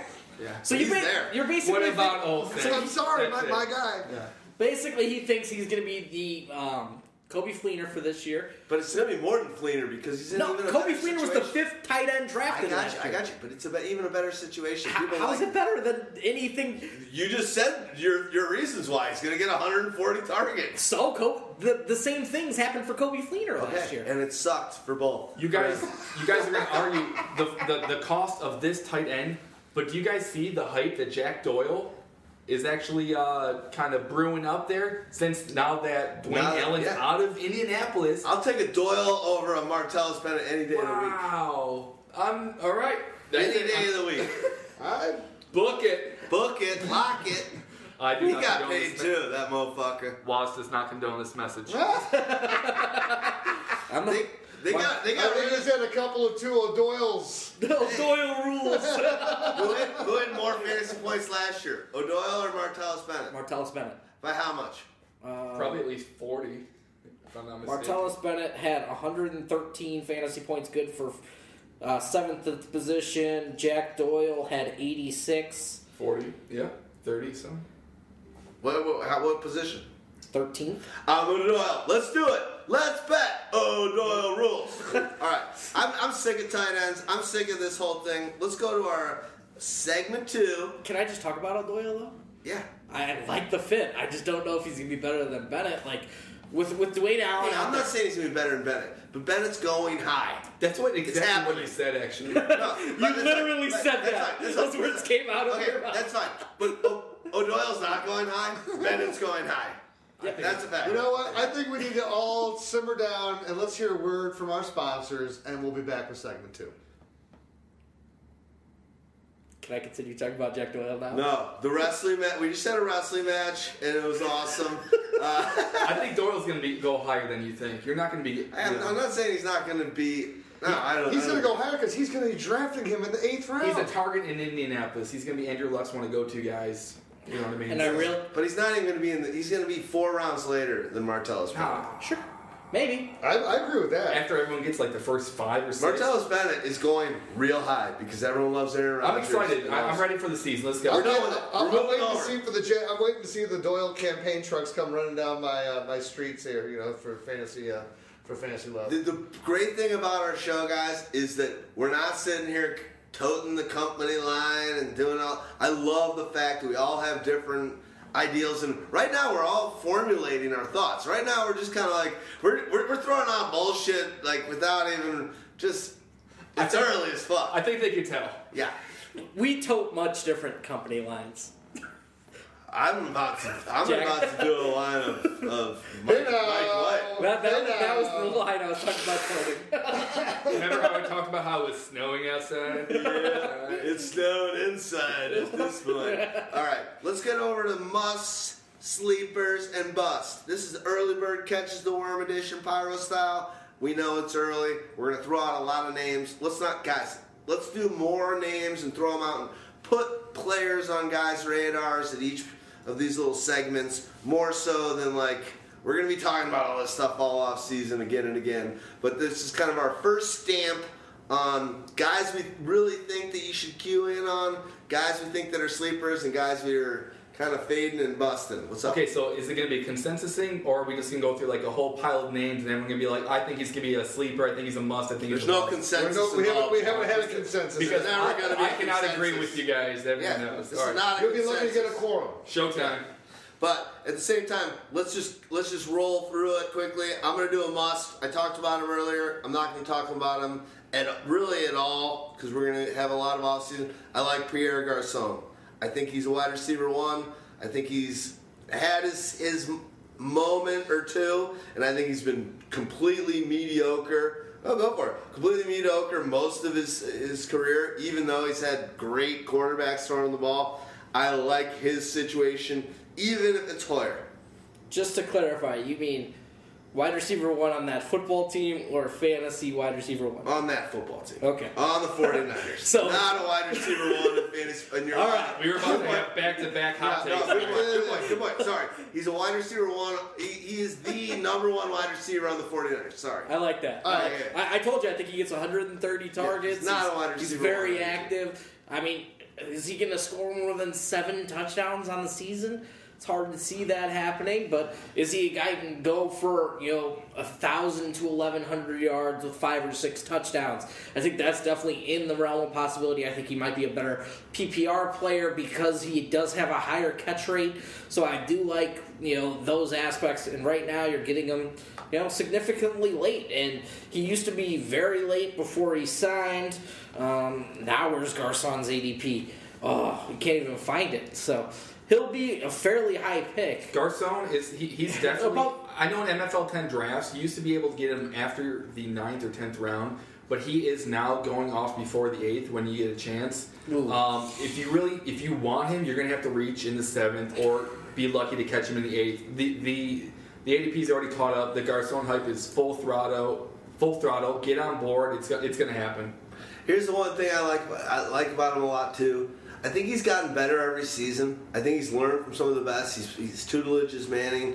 His tutelage is well, and he's sturdy, dude. He used to be a little banged up here or there, but he's a sturdy guy. I just like him for 16 games. Anyway, let's move on to the next one. Well, let me just give you. I want to start off from like the top, right? So when I'm looking at like when you're talking about musts, I've kind of gone back into kind of an old school type of a feel. When I think about these running backs that have kind of resurged onto the market, and one who I was not a believer in last year, proved me wrong in his rookie season, one that has always been suspended or had something going on for the beginning, but now does not is suspension free, and the other who was just all world all last year. So David Johnson, Le'Veon Bell, Ezekiel Elliott, whichever way you want to slice these guys. I'm sorry, if I'm got on top of my fantasy draft right now, one of those three guys is the player that I would choose to start with, just because of their dominance at the position. Would you take them over all the wide receivers? Right now, yes. With the first pick, I would, especially because I'm playing in PPR league, so with the dual action threats of these guys, and again, with Ezekiel Elliott just being behind that line and the touchdown potential, it's just too ridiculous. Yeah.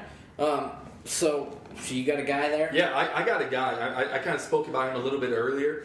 Corey Coleman, I think a lot of people are going to be on board with, Terrell Pryor is going to be gone, but a lot of people are going to be on Kenny Britt now. I think Corey Coleman is still going to be had because he doesn't have as many snaps under his belt. He had kind of an off year, but it was due to injury, and I think it's going to be an oversight.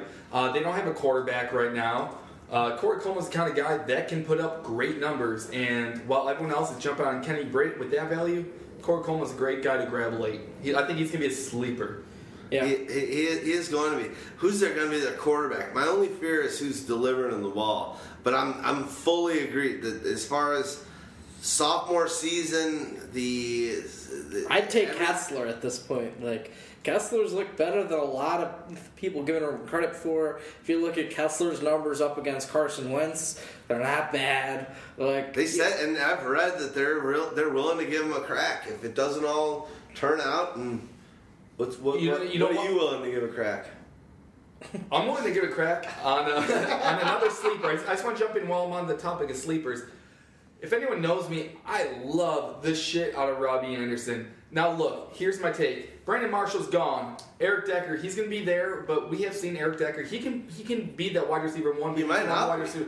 No, I think he's going to stay. He's already practicing with them. He's going. I think that was all this kind of trade talks, for sure. Everyone is going to be on that height-adjusted speed score, sweetheart, Quincy Enunwa. I love Quincy. A great ball player. But if there's someone I like more in New York, and I don't think he's dependent on just Bryce Petty, is Robbie Anderson. Robbie Anderson can ball. He is practicing this offseason with Chad Ochocinco, and I think he's going to turn heads this year. I'm really, really looking forward to it. If you have a choice between two guys and at their ADPs, Quincy's going a little late, Robbie Anderson's free. If you want to take a guy in the last round, go with him. So, yeah, along with Robbie Anderson, we talked about Eric Decker a little bit. I mean, he's still an injury question mark. This is a guy who, had knee surgery and then followed up by shoulder surgery. Like, he's had a lot of surgeries this offseason. They're really questioning whether he's going to be able to get back by training camp or by the beginning of the preseason or even by the beginning of the season. So let's not just write in Eric Decker as their wide receiver one from day one. And that gives you a chance with a guy like Quincy Enunwa and Robbie Anderson to be, have a big target share, especially with Austin Seferian-Jenkins suspended for 2 games today. So just not a good move there. One of my sleepers, Isaiah Crowell. Can I say one thing about Robbie Anderson? Sure. Had some great games in the second half of the season. Had some target moments, and just barely, for a guy that went in the first 4 or 5 rounds than Brandon Marshall. He was about 14 guys lower than him in total points last year. Right, he was also undrafted free agent. This guy, the story's awesome with this guy, and I think he went undrafted mostly because he had some college issues, and he used to be a DB, and the fact that he kind of changed positions and can play. Oh, I thought you meant he was a douchebag. Oh hell no, Robbie Anderson's my homeboy. I like the year 1 to year 2. Also, with Robbie Anderson, he's a guy who got along great with Bryce Petty. We don't know who the quarterback is going to be there. It might not be Bryce Petty, but right now, you tell me it's not, you got to give me another name to tell me who it is. For sure. TBD. Exactly. Who you got? Who's your guy? I'm going back to the well. I got to go back with Isaiah Crowell. Love it. He's not officially back with the Cleveland Browns. You think another team's going to sign him to a big offer sheet and give up a second-round pick to the Cleveland Browns? You think that's really going to happen? No, he's going to be back in Cleveland on a good deal. They liked what he could do. They said they want to get him even more involved. That offensive line is solidified, adding a bunch of different players up front. So I really like their ability to just block for Crowell. And you're going to be able to get him in the 6th or 7th round in drafts. And it's going to turn out he might be a high-end wide receiver, high-end running back 2. Or he just might be a solid running back 2. But on a weekly basis, you know what you're sort of going to get. It's not going to be the elite production. But there is a chance that he could do more in the touchdown rushing category, which we saw early in his career. So I like Crowell at his price. He's a sleeper for you, right? Or is he a must? He's a must. He's a must. I think he's getting to the point of a must just because they are strengthening that offensive line. And, Duke Johnson's a nice little sleeper, though. If you want to talk about Crowell being a must. Stop with the Duke. That's why I think he's a must, because I think they're going to be phasing the Duke out. I don't think so. I'm looking forward to it. I think he's a third downer. I think they're not going to give him series like they have in the last year. He's proven that he cannot be trusted for a hefty yards per carry average. You're going to run him when you have to. You know what you're going to do? You're going to run him like you run Darren Sproles. You're going to run him like you run Shane Vereen. You're not going to run him that often. You're going to use him for what his skill set is, which is his receiver. Let Crowell do the damage and let him work. The last 2 years, they would do that whole give him a series, and it really did look like the ground and pound and the action was with Crowell was.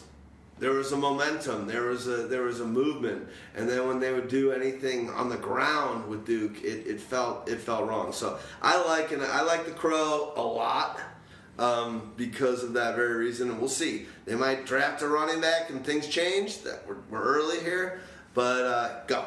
All right, I actually do have one must though. I know it's kind of weird to call Dak Prescott a must, but there's something about I think they're going to start transitioning from the heavy run game. I know Houdini was mentioning how it's going to be Zeke, but I really think Dak Prescott, now that he's kind of in that role, I think they're going to start getting him to throw more. I'm going to see Dallas go into a more traditional offense. They're going to be a lot more balanced. I think he's a must, right? Absolutely must. And you have that offensive line, the offensive line elite. You have those weapons around you. You have to rely more on your wide receivers, Des Bryant, and then Terrence just got re-signed. I see big things from Dak this year, and he's not really going for a very high price. He's just kind of mixed in with all the other quarterbacks right now. He absolutely is. And here's the other thing, even where I'm saying Zeke, you know how much that benefits Dak? Because think about how many times you're going to see this on a play fake and a naked bootleg where Dak's going to walk into the end zone probably at least 4 times this year, just by faking it to Zeke Elliott toward the goal line, walk in on the other side of the play. Oh, absolutely. So that's 24 points right there. I think Dallas has everything they need this year. I think we will, though, see Dak using his feet a little bit less, and I think that they're going to start to showcase his arm just to see what he's capable of. Try to see how dynamic he can be of a quarterback, because Des Bryant needs that as well. Well, he does, but what I'm saying is it's not that you're going to make him run throughout the middle of the field. I'm talking about when you're at that goal line red zone, and if you act and you throw in his athletic ability to be able to do that, now you throw an extra dimension that all these defenses have to prepare, not just for Des Bryant, not just for Ezekiel Elliott. Now you got to prepare for Dak rolling out, and then you're going to be able to do plays where he's doing a bootleg, but it's actually now a bootleg design throw. So you'll be able to open up so much more for him in the red zone that I think it makes it easier. So you're not going to have as many stupid turnovers that cost you fantasy points. Sure, I mean, at that point, it's just going to start becoming automatic for Dallas in the red zone. I think it's going to look really good. The guy finished 6th last year for quarterbacks. Yeah, he's not being drafted quite as high. Exactly. You know, you're getting him around the back end He's QB1. ridiculous. And there's more he could do passing the ball. We've got to remember he didn't have Dez for a good portion of the season. And Dez wasn't at full strength at times, even when he was there. So I really like Dak's prospects, and I really think that they could open it up a little more early in the season to really see what they have and put other things on tape. That's it. I love that. See what they have is true, but to also keep defenses honest and say, you know what? We're not scared. This second-year player, we're not scared to have it go a game where he's in control, and they're like, fuck. All right, it's not just going to be the Elliott shot. He's going as low-end quarterback one right now, but you know he's not going to go up there with Rodgers or Luck or Brady or Breeze or even Ben. The thing is, he's going to keep getting pushed down because of all these weapons these guys are getting, but Dak still got the same guys that were injured last year. I think he's going to come in a value in every draft this year. He's a must target. I'm talking about like we're going closer to the 9th, 10th, 11th rounds. I think is when everyone starts kind of picking up the quarterbacks. Go for it. Be safe. Love the call. Offensive line protecting this mofo. All right, I'm gonna do a must, and it's a guy that I think he only lasted 7 games last year, and he's a guy that last year I hated. I know Staggs was a big fan, and that was one of our off-season little quarrels after they'd won the Super Bowl. I was just like, I'm not into it. You showing some light on me, looking at the stats a little bit. C.J. Anderson.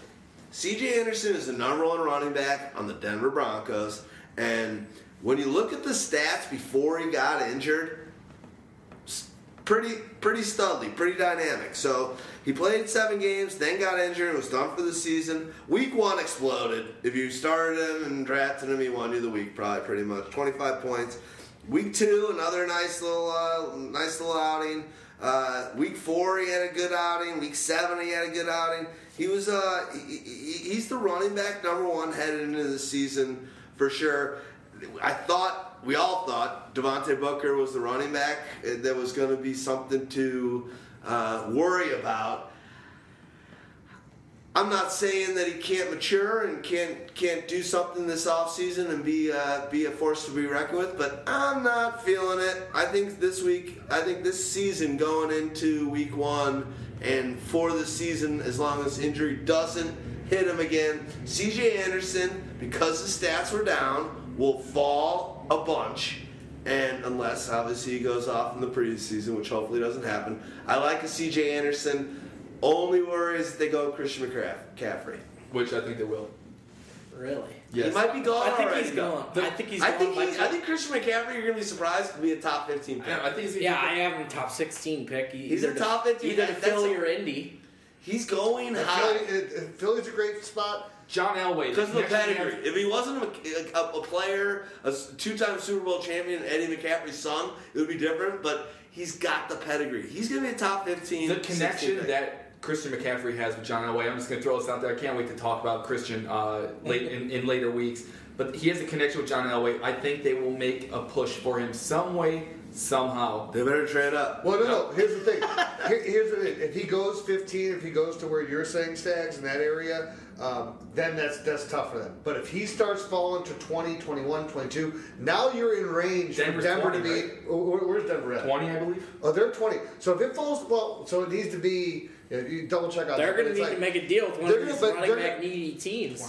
20. So someone's going to take him just to trade him to Denver if Denver wants. Well, exactly. Well, that's what you're almost saying. I'm taking the best player available, but I'm also holding somebody over a barrel at the same time.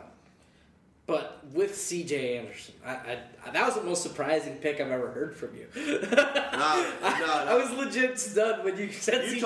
Anderson. We talked about it a few months ago. You're like, do you know what he did the first 7 weeks? And I was like, no. And I looked at it, and I like his game. I just was last season a Devontae Booker pole smoker. As simple as that. Yeah. I thought that guy was the best running back in the draft, and I thought he was outside of Ezekiel. Yes. Well, C.J. Anderson burned us so bad in 15. Situationally, I thought it was just like, wow, these guys got a fucking stud, and it was perfect. And he turned out to be a little bit less. Okay, so the downsides of C.J. Anderson could be, his price gets real high.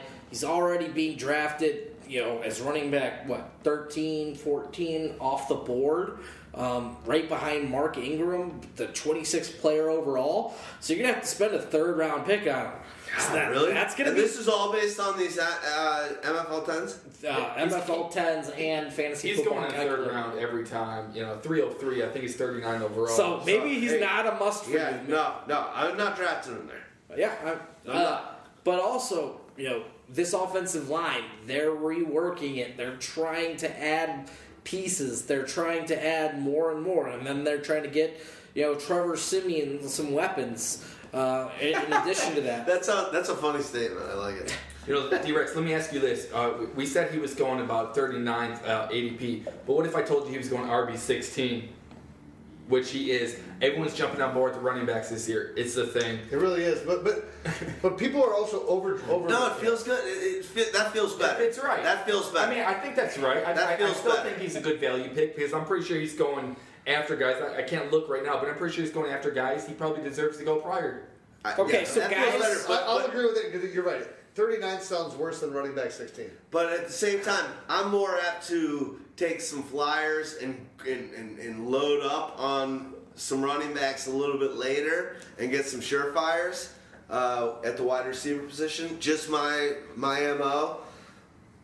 But it does sound better. Good. All right, so let me ask a question. So are we doing this as in any particular order? Can I just pick? No, obviously we haven't. We've done. All right, so I want someone to do a bust. So we've done busts and sleepers. So I have a guy who I think is a sleeper, but I think if you look at the team, I think he's the must-have on the team. How about that? So I'm going to blend them both. Willie Snead. Okay, Brandon Cooks is now gone. Michael Thomas is the guy that's going to get all the love. He's going to be the guy that's going to get all the attention where you're going to have to overpay for that young talent. Now, that young talent's also going to have to deal with double teams, and they're going to have to deal with all the other things that come along with it.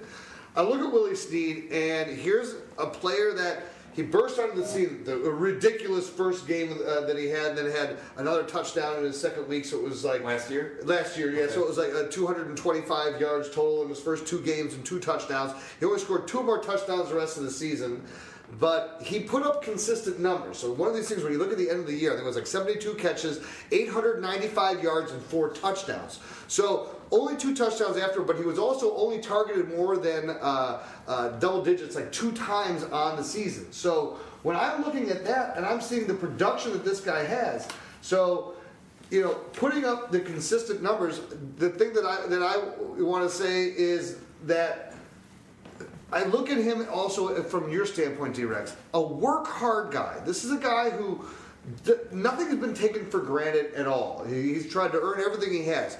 There's also the thing that speaks to me is that there is no way with the talent that Brandon Cooks is that if you are the New Orleans Saints that you let him go if you don't believe in the stock that you already have, because you're not going to drop him based on what we can get for him.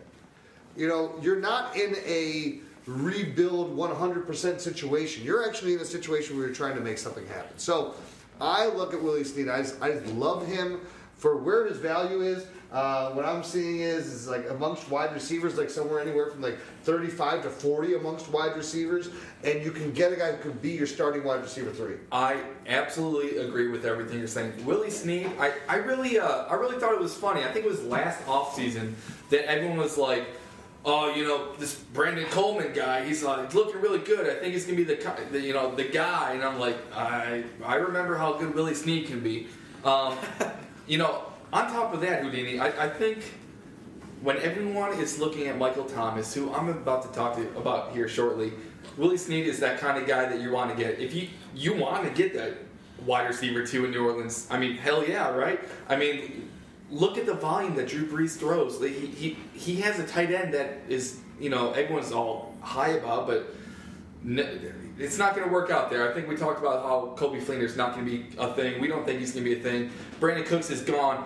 All those target hog shares that Brandon Cooks had will be split mostly between Willie Snead and Michael Thomas. Now, on top of that, I think Michael Thomas was so dependent on Brandon Cooks on the opposite side of the field.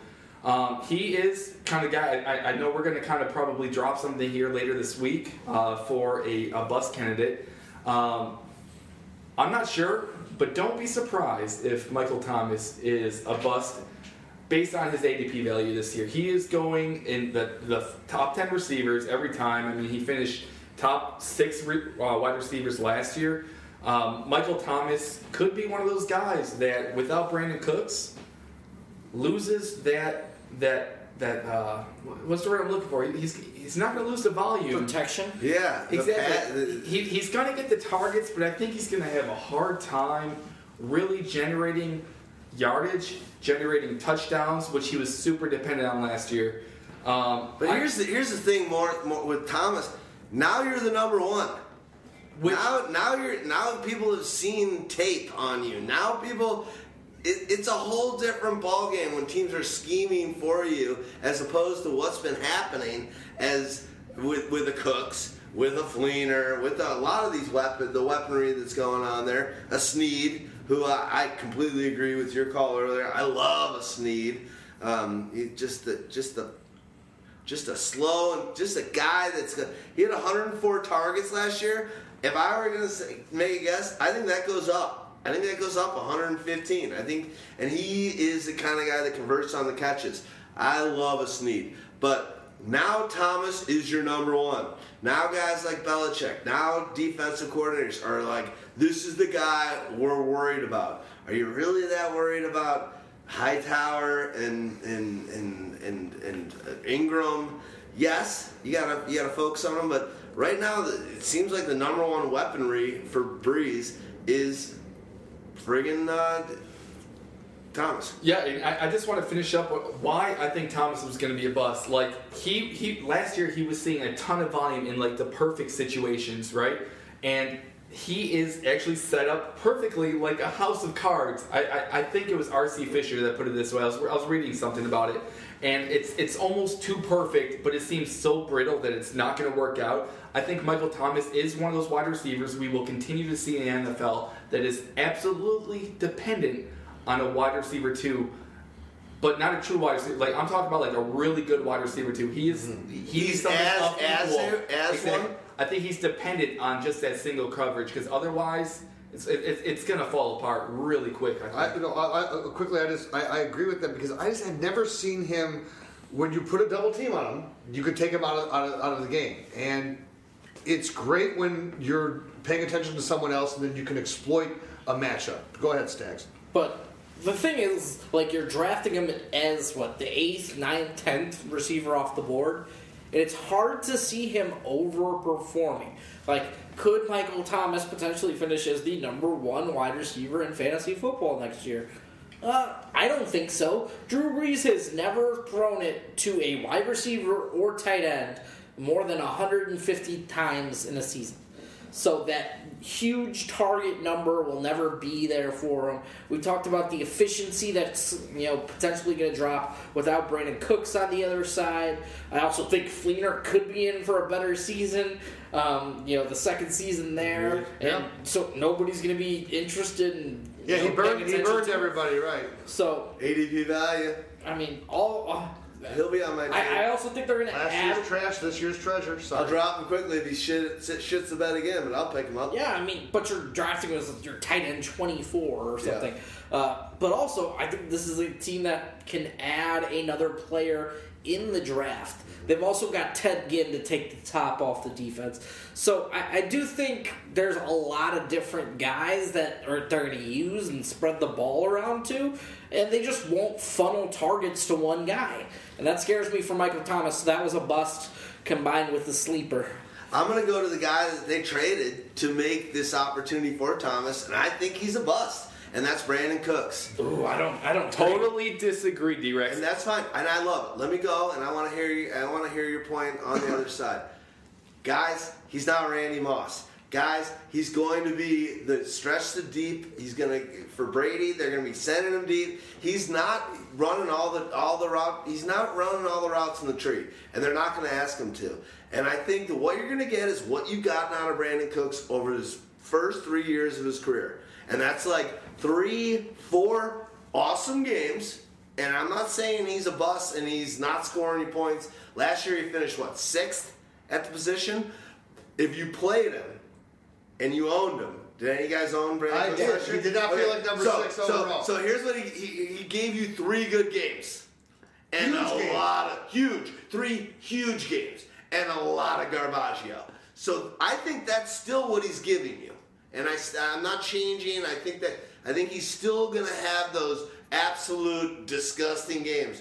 But because he's Brandon Cooks, an early first rounder, taking a couple picks after OBJ, and now he's with Tom Brady, and it's the champions, and the merger of this is a buzz that is fantasy. A lot of people are going to be on this. He's going to go real high, and he's going to still do the same thing he's been doing for the last 2 years. I'm not saying he sucks. I think he's a great player. All I'll say is he's going to give you 3-4 awesome games, and you're going to be very, very let down on those games where Gronk lights it up. Edelman I love because of the fact that we've got Cooks. And I like Malcolm Mitchell. I like Malcolm Mitchell more than I like Cooks. Go. I don't think so. I think Brandon Cooks, even before he became a New Orleans Saint, fell in what seemed to be the perfect situation with Drew Brees. I think he's an elite wide receiver. I think he is such a beautiful specimen at running routes, at catching the football, and working his way along the route tree. Now, while I don't think he's going to be a bust, and I don't think he's going to be a must, I think that every single... You said you liked Malcolm Mitchell even more. I'm fading every single New England Patriots wide receiver just because I think they all affect each other because of the... of Brandon Cooks becoming a Patriot now. I'm fading Julian Edelman. I think he's about to hit a wall this year. I'm going to fade Malcolm Mitchell because I think Brandon Cooks is of direct effect of him. Everyone else is going to get pushed to the side. But here's one thing about Brandon Cooks that I wanted to mention. I think he's going to get faded by people more and more because of how many wide receiver and how many targets there are to share in New England. Gronk's getting the majority of them. People are still high on Edelman. And I think Cooks is going to fall ever so slightly where he's still going to become the perfect value to draft. I think he will reach his value.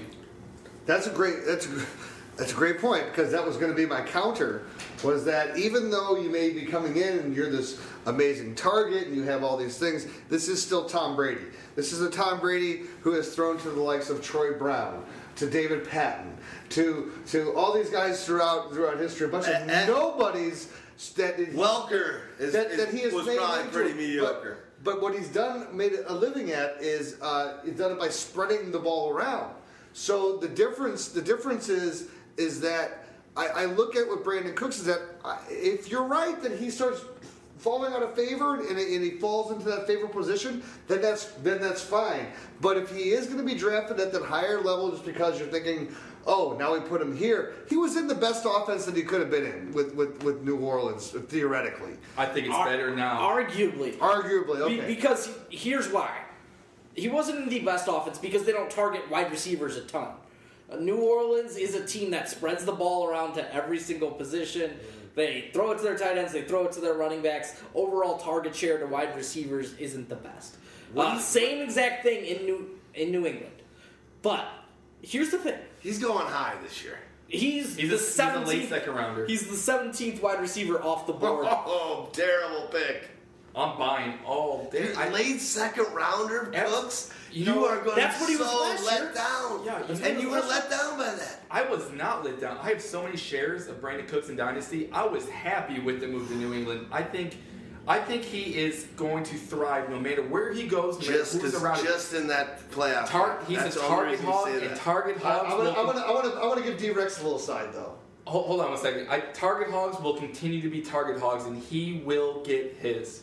The problem also is that he even came out with it. He's a selfish player. There was a game last year in New Orleans, and there was a quote with him. We may have won the game 49-21. It was against the Rams, and he goes, "But I didn't get a catch, and you know what? I just want to feel like I'm actually contributing to the offense." Like you talk about New England, the ultimate team. Like Belichick will be like, "I'll freeze you out for 3 weeks." And Thomas even said when they made that trade, like basically it was jealousy at the top. What? Michael Thomas was a little jealous too, but that talk back and forth on Twitter, that was some childish shit between the both of them. I believe it. One guy's gone, one guy's there. Yeah.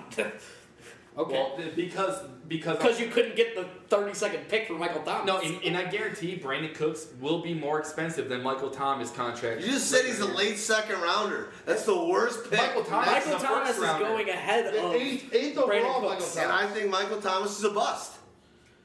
You gotta take some people there. You know what it's time for? Valverde. My childhood was typical. Summers in Rangoon, luge lessons. Valverde. Come here, I'm gonna eat you. I'm bigger than you, I'm higher in the food chain. All right. Good at Get steaks. in my belly.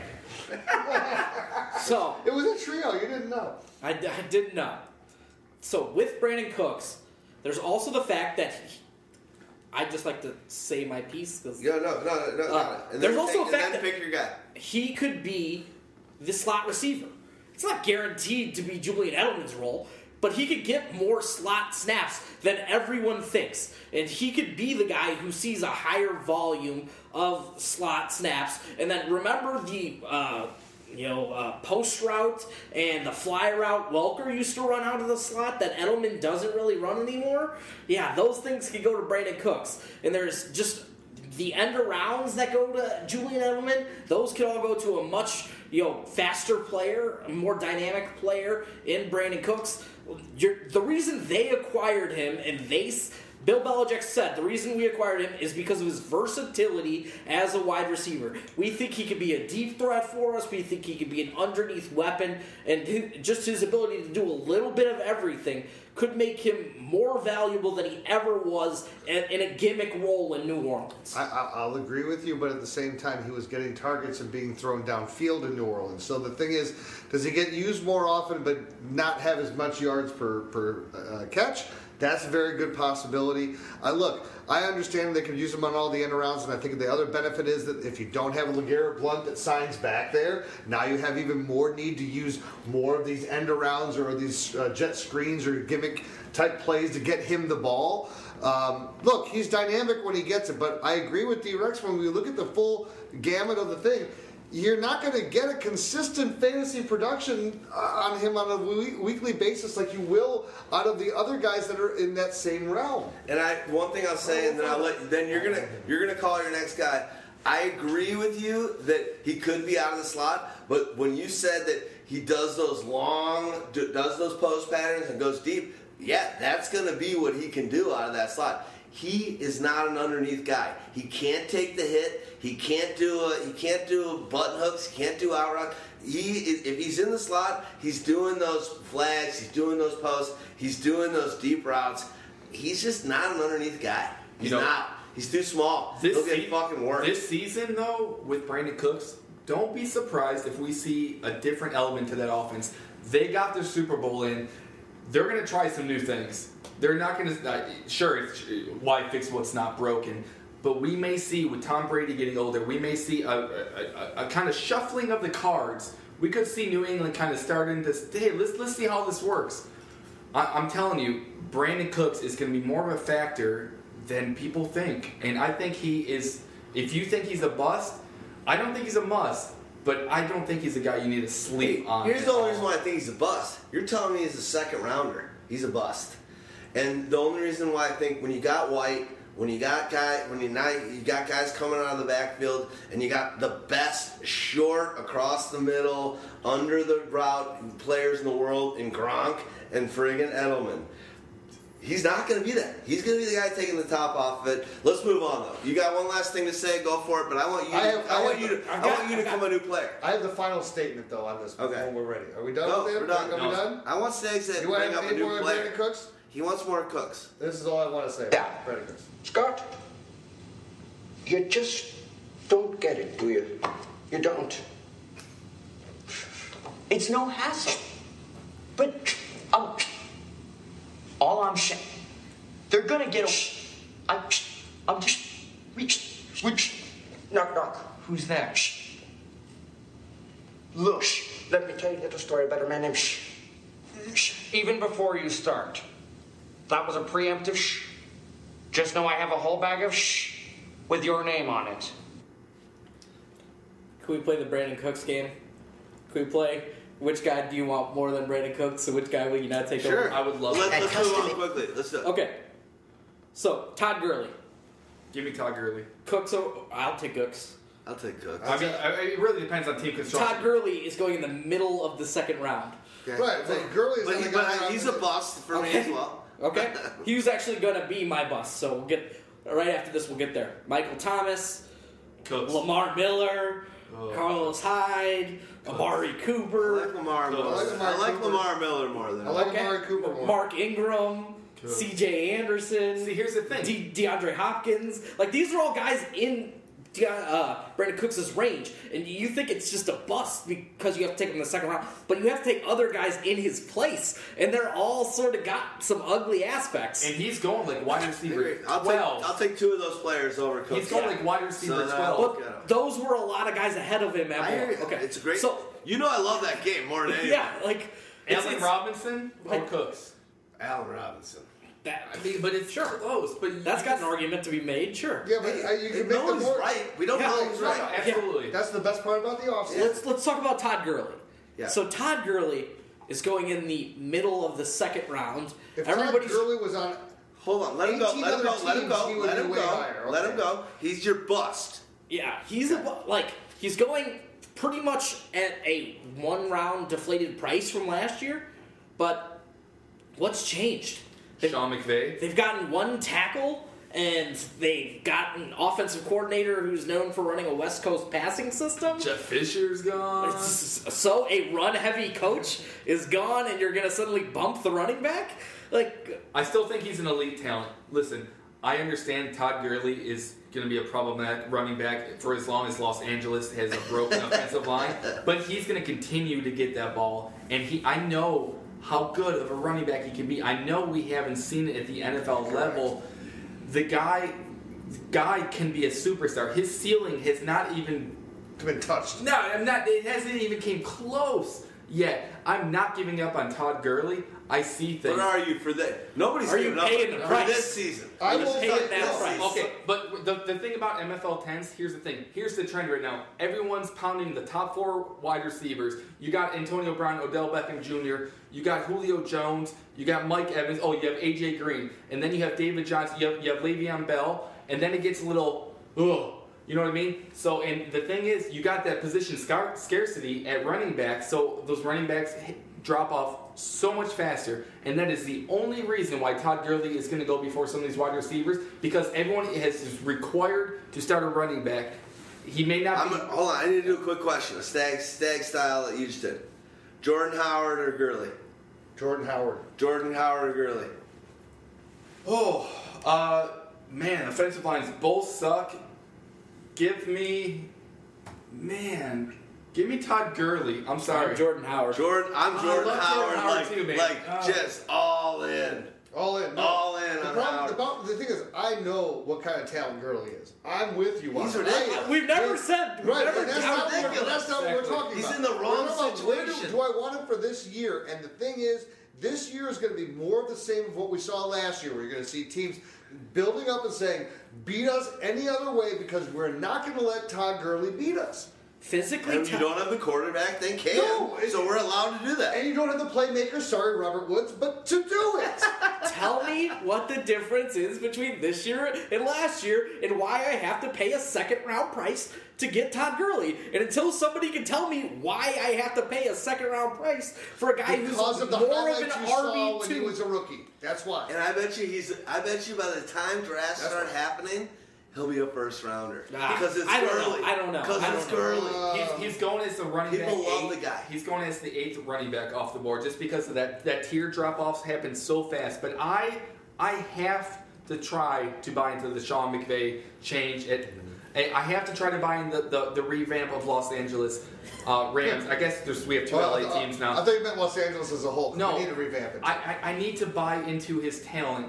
And Jordan Howard isn't half the talent Todd Gurley is. Honestly, people can argue it, but they're going to go off of recency bias. Todd Gurley is twice the running back Jordan Howard is. And it's going to happen. If you ever wanted to wait till it happens, wait till that head coach and the whole team change, and that's going to be this year. I don't agree this is twice, but you're right. He's a better player. Yeah, that's subjective. The problem is, Nobody can Hold on. 1.7%. Yes, hold on. But my question is, let's quickly move over. We got to kind of roll through these guys a little bit. Jordan Howard. I mean, I think he's a must. So you're paying the back end of the first round price. He's going one running back before Todd Gurley. I don't mind. I don't mind that. So you're at the turn. You're saying I'm going to draft Des Bryant, AJ Green, and Jordan Howard. More things. If I go and I grab if I grab a wide receiver in the first round, and then I need to grab a running back in the second round, I like it, Jordan Howard. And then I grab another wide receiver with my third pick, I like it. Now, if I grab a running back with my first pick, I'm not going Jordan Howard with my second pick. I need to battle up a little bit, but just right now, just talking through it. But listen. I think, but I like him a lot because he's a goal line mofo. He's a badass runner. And that's the point I'm going to bring up. Let me jump on that. Let me piggyback on that real quick. I know I talked about last time how I became a Jordan Howard believer at least halfway through the season. I was like, wow, I was wrong. We didn't see a lot of these things coming to, a lot of these things happen with Langford getting hurt. Here's what worries me the most about Chicago. I have a really, really, really, really strong feeling that they are going to bring in a running back that will be utilized on third downs. I do believe that Jordan Howard will not be this perfect 3-down back because I don't think he's going to sustain that value for very long. It also worries me that they have a change of quarterback and everything's kind of moving around there. It's the same, but a little better in Los Angeles. But in Chicago, things have fluctuated a little bit more. And I think they're going to continue to revamp their running back position and bring in someone who can catch passes and not rely on Jordan Howard to do that. I do agree in some aspects because there is change at the quarterback position. That's sort of a big change. And they lost Alshon Jeffrey. Yeah. And, their offensive line at the tackle position isn't very good. But the interior is very good. So Jordan Howard's interesting. He's got some bust factors just because of change. And we know Dowell Loggins can't coach worth a damn. So the change scares me. But there is a chance he could score more touchdowns as he becomes the centerpiece of this offense. I do agree that they can add a true third down back just because him and Jeremy Langford have struggled to catch the ball. They've got two of the highest drop rates among running backs over the last 2 seasons. So that's something that's very disconcerting to me. He's got some pros, but he's also got some cons. But right now, I can give you a con for everybody in the league. Do you like him before you got started, Houdini? I love that you're wearing a Bears hat as we talk about the Bears. Do you like him at the end of the second round? He's the end of the first round. End of the first, turn to the second. early in the second. I thought you were saying It's hard. It's hard to, you know what? Again, here's why. He's a first rounder. Here's where I love Jordan Howard, and I love Jordan Howard. If I'm just comparing Jordan Howard to Todd Gurley, or who I'd rather put my chips behind, look, these are both teams that are losing teams. I don't want to. Ideally, I do not want to have a running back on a losing team. I mean, honestly, running backs on losing teams are usually playing from behind, so then those their ceiling gets capped. So I would rather always have that running back on a good team where they're blowing someone out and then they're able to run up the score on them. But we saw last year, they still were handing him the ball when they were losing. And sorry if I sounded like an idiot. I thought you were saying he was an end of the second rounder. Yeah, no. But here's the other thing, too, about Jordan Howard, even if that's the case. So you're giving him the ball because, you know, he's the best player that you have on the team. And you're testing out. But the problem is going to happen with this. The Bears also need a lot of things to shake out for them to make it not be the same situation that Todd Gurley's in. Because if Mike Glennon doesn't prove to be anything worthwhile as a quarterback, if Kevin White doesn't prove to be anything as a wide receiver, right? No. But I'm talking about the skill players. If these guys are nothing, then no team is fearing a Kevin White. No team is fearing anything else, a Kendall Wright or anything else. Bring us Marcus Wheaton. Bring us all your crap. We're going to stop Jordan Howard. We're going to stop you. Good point. And I'll say, Bell Birdie. You got a must to bust? Wait, When I was insolent, I was placed in a burlap bag and beaten with reeds. Pretty standard, really. Well, it's been a little while since we had a little kind of sound bites in here from Houdini, but I just wanted to point out that bottle cap Hit you on the head. hit me right in the bald spot, dude. I'm sorry, buddy. Welcome to the show. I cannot hide my wound. What if next time you come back, you have a full head of hair? Then we're going to hit you with bottle caps on your day. I was blessed by their cerveza. The victory! My hairline got victory! Who wants Stagg, throw a guy out. I thought it was just Todd Gurley. Fair enough. Amen. I dropped a must. I dropped two. Okay, I'm doing a bust right now. Tyreek Hill. Come on. Great player. Elite talent. X Factor City. This guy was amazing in his rookie season. Kansas City Chiefs are psyched to have him. I think at an NFL level and a winning game level and a gameplay level for a NFL team, awesome. Somehow, someway, he's going to be drafted much higher than he should be as a wide receiver. If you're in a return league, fine. It's coming down. He's not going to return as much. They just aren't going to give him the ball. They're going to kick it out of bounds on punts, and they're going to make sure they kick it behind the end of the end zone on kickoffs. He's coming down, and I think there's just going to be people that look at those stats and see that he was this elusive guy, and he's going to take that next step in his sophomore season. I'm taking him as a bust.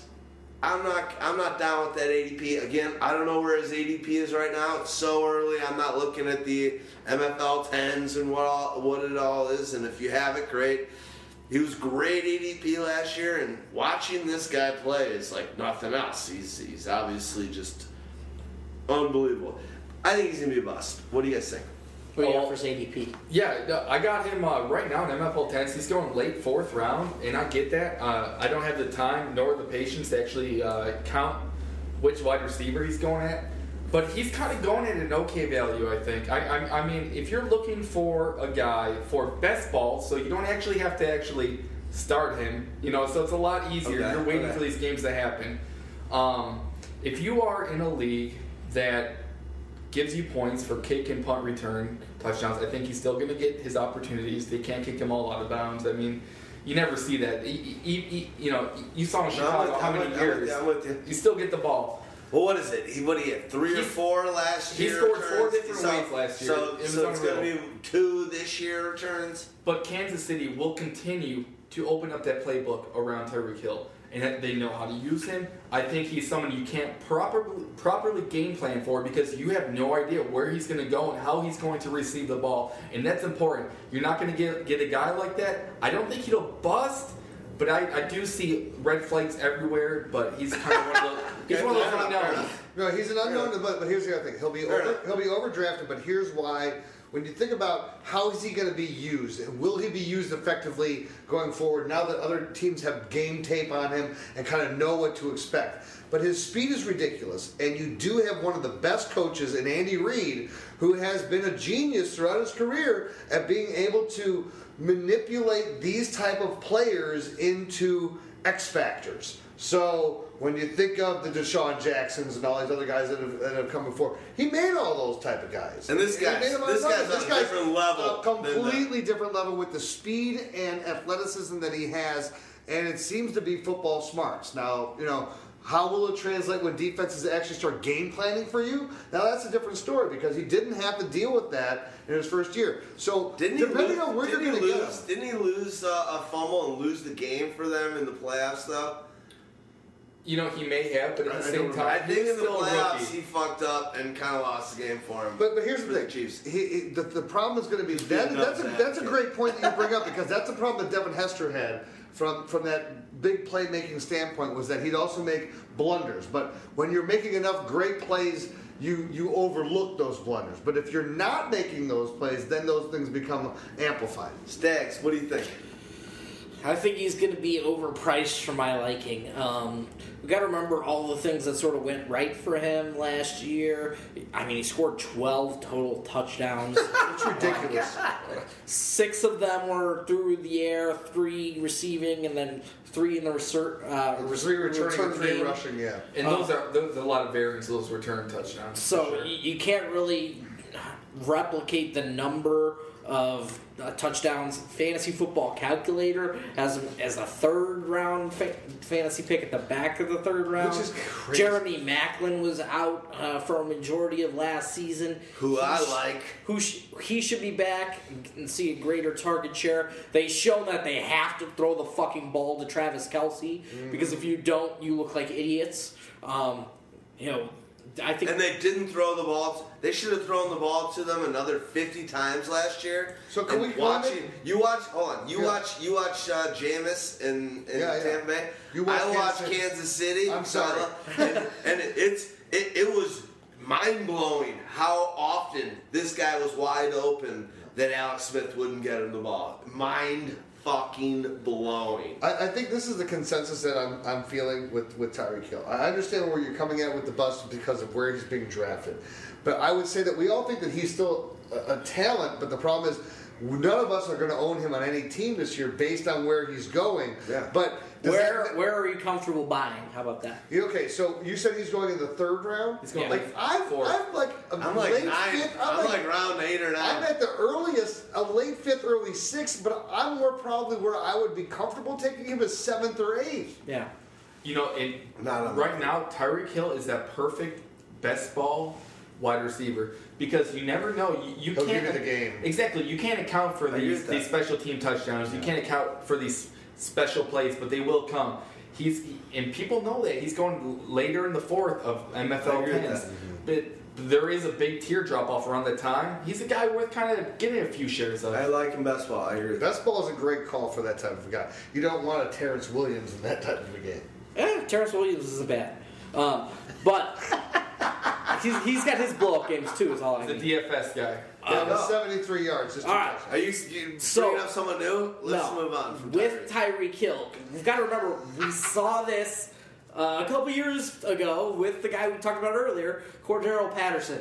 We've seen them, the hype train. Everybody's like, he could do so much more as a receiver. They're still going to give him the 24 carries that they gave him, and he's going to do more as a receiver. It's not guaranteed that he's going to do more.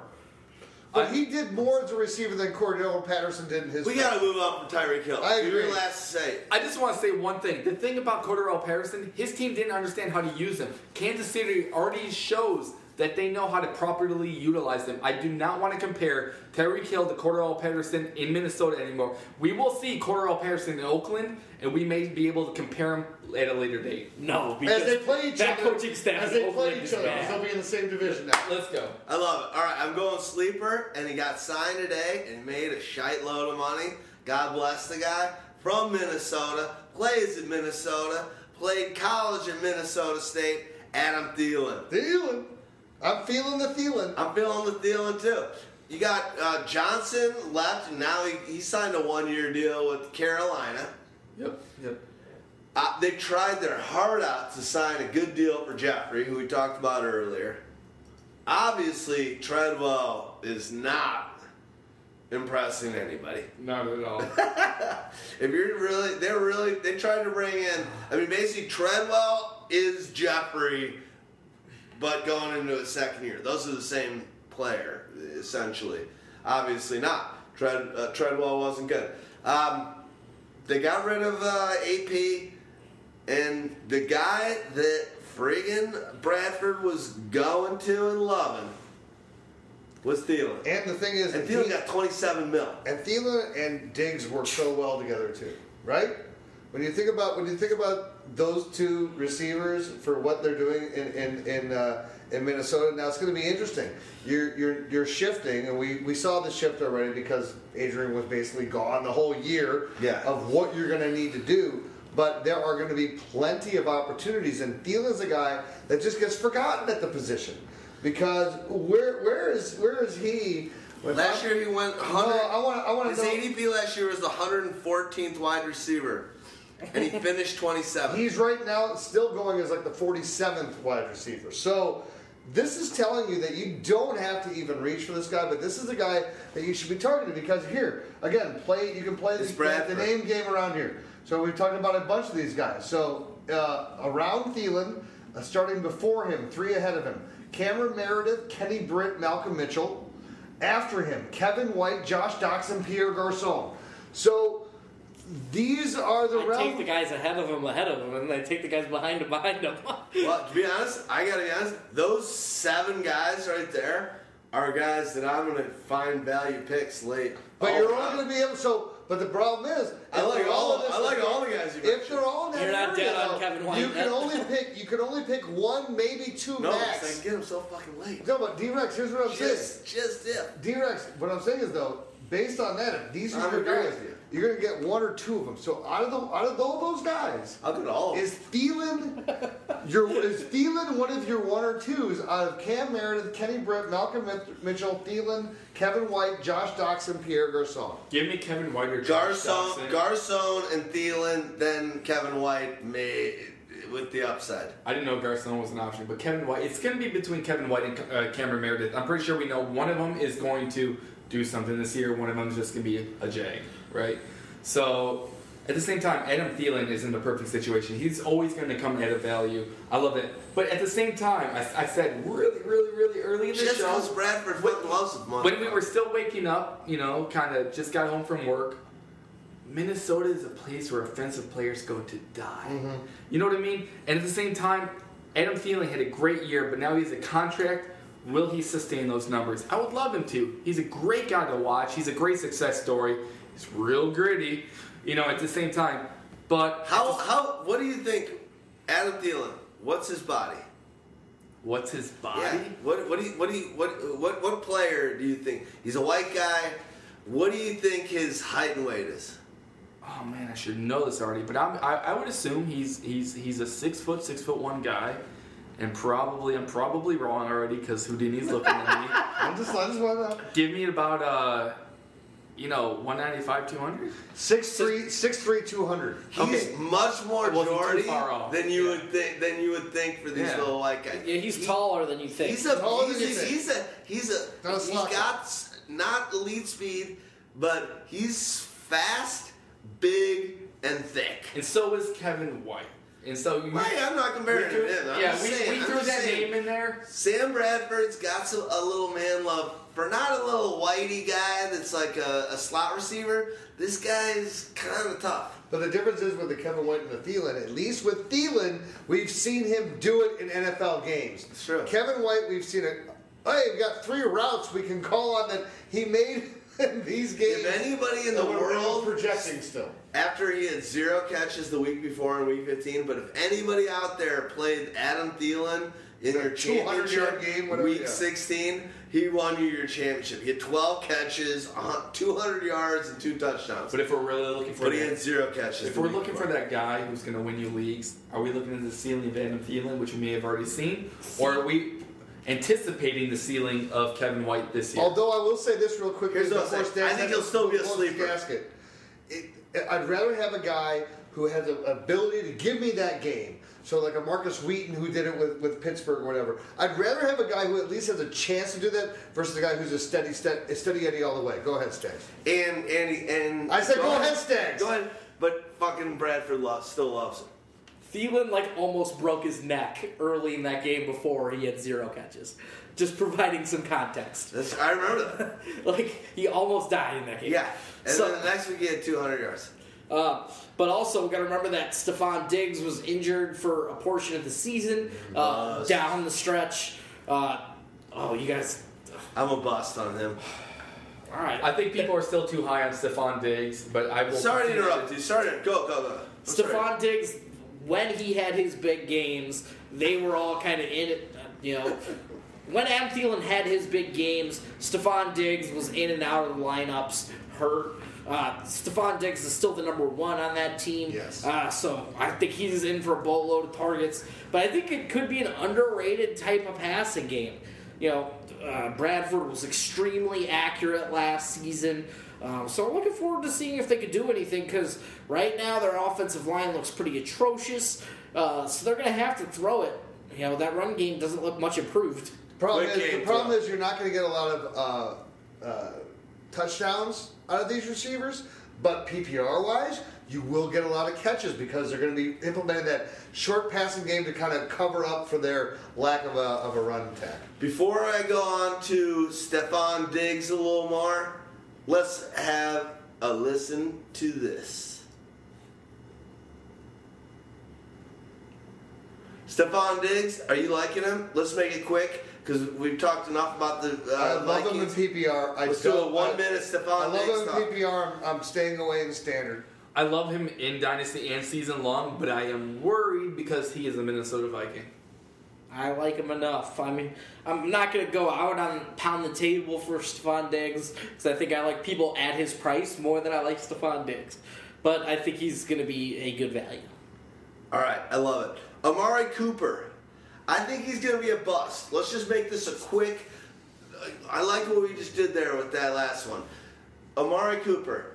I think he's a bust. I know he's a great player. He's going high. He's going high. What are your thoughts? He's going like 13th. Let's quick hit and have a conversational style, quick hit style. I'm on Amari Cooper. I love it. I'm more on... You like him? I'd like him. Yeah, absolutely. Great talent, love him in Dynasty, but I'm a little worried about his disappearing act and the fact Amari Cooper 13th of the second. Position. Okay, sure, but I'm really worried at the fact that Del Rio's there and he just makes people fucking disappear on the offense. And since you got Michael Crabtree is still going to do his thing, and you have other offensive weapons probably going to get pushed in. If he can't get Amari Cooper the football, it's bothersome for me, for sure. With Robert Woods there is the guy I was looking for earlier. If Derek Carr's already looking for him, who knows what Del Rio's going to do with the rest of the offense. So Woods signed with the Rams, not Raiders. Right. Who am I getting confused with? Hey, holla, we love the tuna. It was Cordarrelle Patterson. He's right. I've had a few... Valverdes. Never feel bad about making a mistake. Baby back, ribs. I want my baby back, baby back ribs.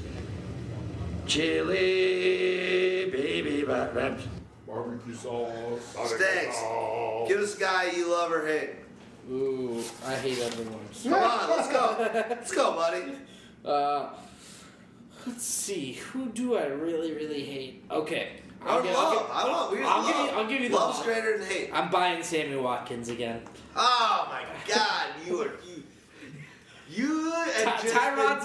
you've been dumped by the same girl 3 times and you're still. It's because she's fucking hot. I'm going back with him to get rejected for a 4th time. It's because she's fucking hot.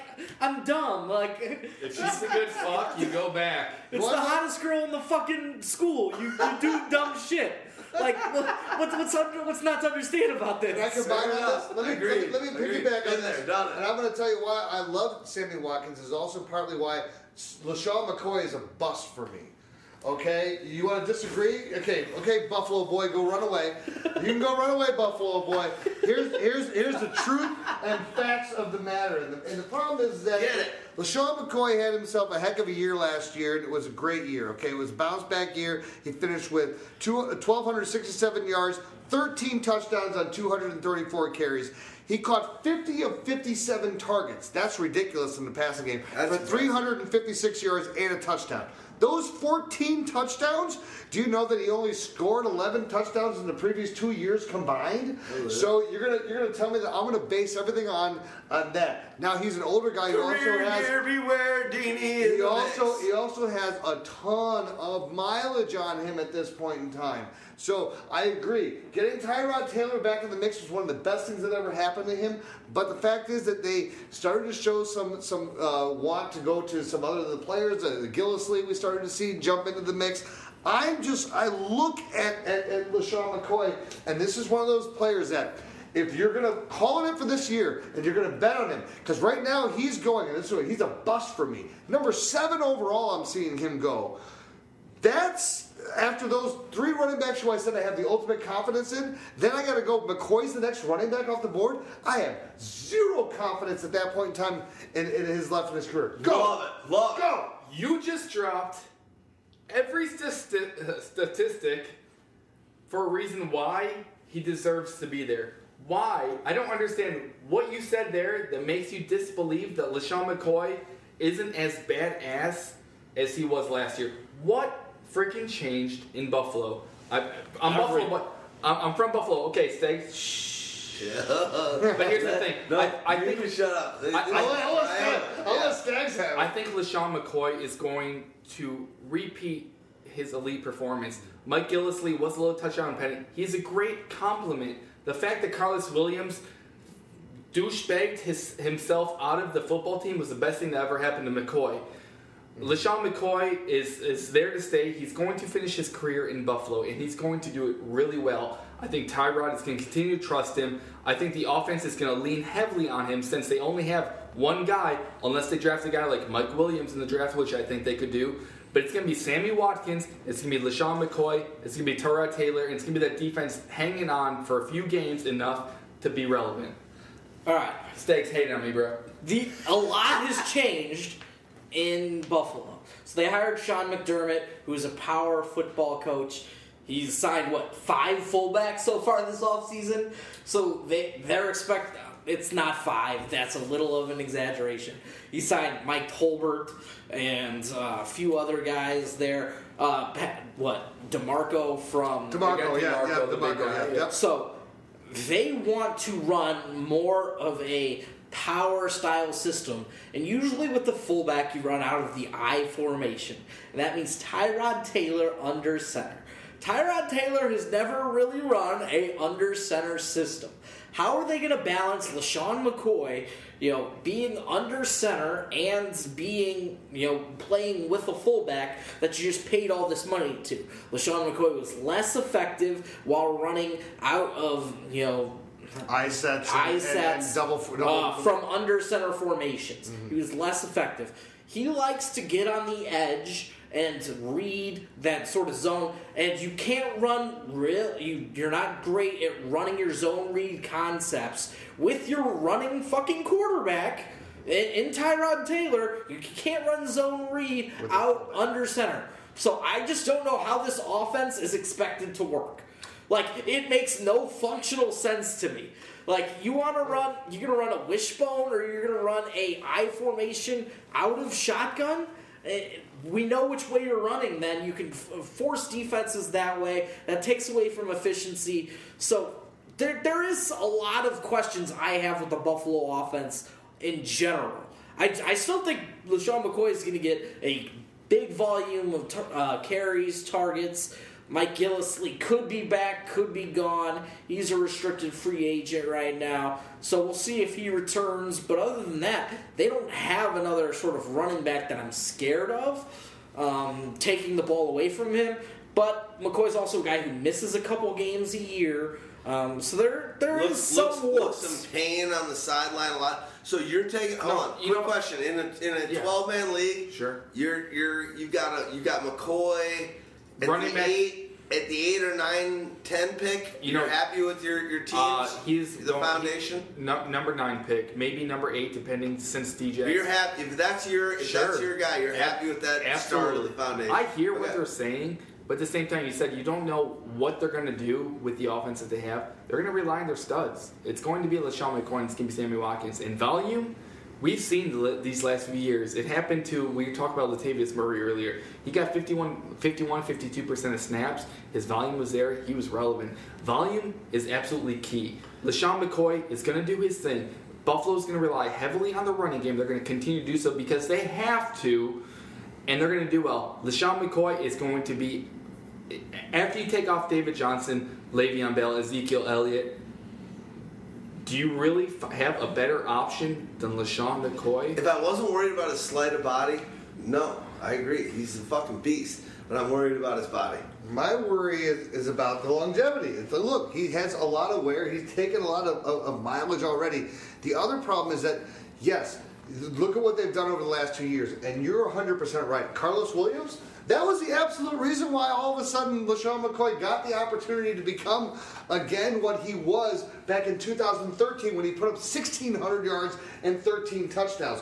But in the 2 years after that, he was an injured mess of a guy who would be playing sporadically, put up a total of 9 rushing touchdowns in those 2 years, and then comes back and has a big bounce back year after Williams gets sent out on his ass for his issues. And I look at it this way: it was also the second year under Rex Ryan. It was now Rex Ryan is uplifted. So you have a whole new system and everything here. I agree, he's the best thing that they have there, but he's also. You look at some of the articles that have been being written about him and stuff too. He's not like he's an ultimate favor in Buffalo. So. With that, but D-Rex, you'll understand this. And we cannot. When you're a running back at his age that commands the money that he's commanding, when we talked about all the cheap bargains that you can get on the deal right now, and talked about how when they fall off, that no one wants to fucking pay you. This is the thing with him. He needs to produce this year in order to validate his contract. Because he's got 2 more years after this year on that contract. And if that ends up being the point where it's like, if he does not produce this year, then it's a total waste of a contract and everything that went down. We all just know, the last point I'll make is that when running backs fall off the tier, off the plateau, it's a precipitous fall. It's not... It becomes, you're now signed to stupid Adrian Peterson, as Stagg said, for 3.5 yards a fucking carry for all those millions of dollars, and you're going to get nothing for it. So before I go, I'm going to mention a guy in a minute, but I'm going to ask you a quick question beforehand, just a spitfire. Jeremy Hill, what do you guys think about him this year? I have no idea what to think. Real quick. I have no idea. He's going to be that guy that everyone's going to continue to hate, but he's going to be the guy that surprisingly produces. I don't know. I'm not buying There's no competition. Can't do it yet. I got to see what happens in the draft. Is there a team that could draft somebody as an upgrade? No doubt about it. But you got it over him or Theo. But right now, let's say they don't draft someone.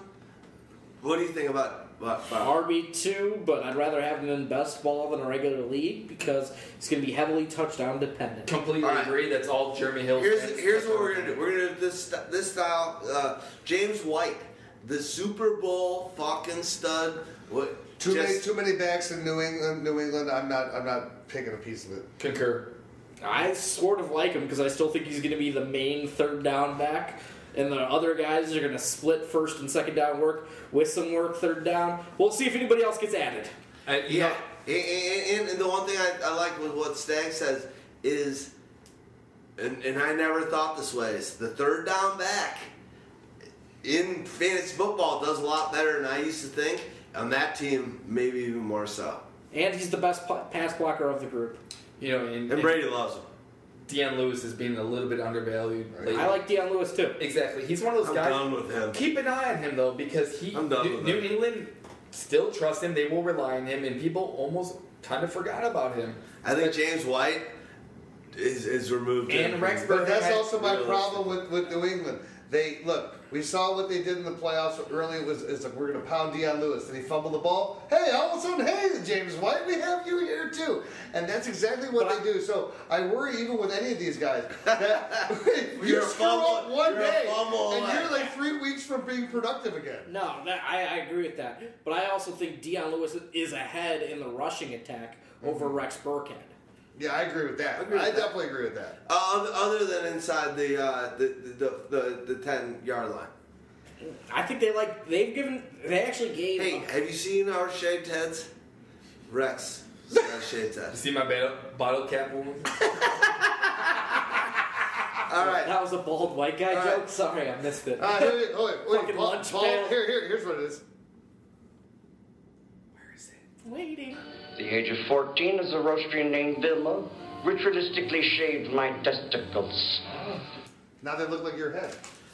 My testicles are hairy. My hairy balls. All right. What do you guys want to do? Does anybody else think Crabtree's better than Amari Cooper? No. Here's the thing. Okay. No, look. What No are we one talking does? about? What are we talking about? Let me kick Fantasy or reality? Exactly. Let me kick Fantasy off real football quick. and NFL Two different player. things. Let me Being kick an off real NFL quick. hard player. If you are playing season-long football, you are going to get guaranteed again. After last year, you're going to get Michael Crabtree. You're going to get better return on investment than you will get on Amari Cooper. If you're playing No dynasty question. football, if you are taking Crabtree over Cooper, you are foolish. Okay, Amari Cooper is one of the best wide receivers. His ceiling is out there. Del Rio and company are just kind of like pushing him to the side. No one knows why. The guy can play football. You sound like a druggie that is making excuses. We're for talking that drug. about snow, right? All right, anyway, so Amari Cooper is not better than Michael Crabtree, but Michael Crabtree probably will Is better outproduce than Amari Cooper.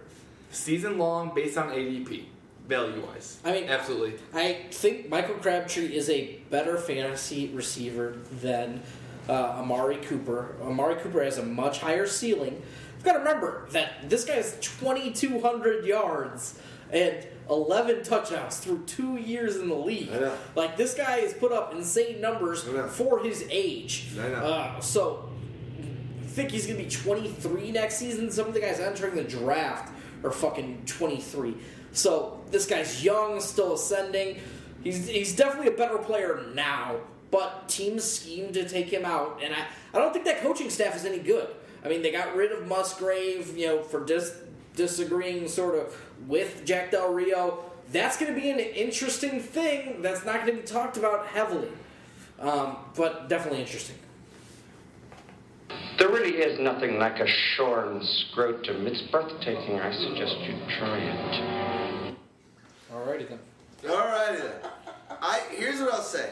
I love Amari Cooper. I think Oh, he's you don't obviously love a short scrotum? No, I think he's obviously a ridiculous athlete and a great receiver. I question his gumption and his heart. And at the end of the day, he's a second rounder, right? I mean, what's his ADP? Amari Cooper. Mark End Cooper's of the going second round, fourth. End of the second round. No, later than that. It's Look not. it up, man. It's No, not good. it's not. Last year he was a second rounder, and this year he might be an early third rounder. But Crabtree, where's he going? Way down. Way down. And you want to know who's the two My seasons? bad, yeah. The two seasons that Amari Cooper has been, and he was an All-Pro and a Pro Bowler this year when Crabtree had much better season statistically. Crabtree also had a lot more drops last year than he ever had. 2 years ago. This year he made it better. But at the end of the day, you're going to get a Crabtree so much later than a Cooper. And in the 2 years that Cooper's been a player in the NFL, Crabtree's scored more fantasy football points. 10 total fantasy points. That's fine. Fine. Over the 2 years So span. how many rounds? But how many rounds? 3. So you No, get Crabtree in the 5th. Okay, but how many rounds times 2?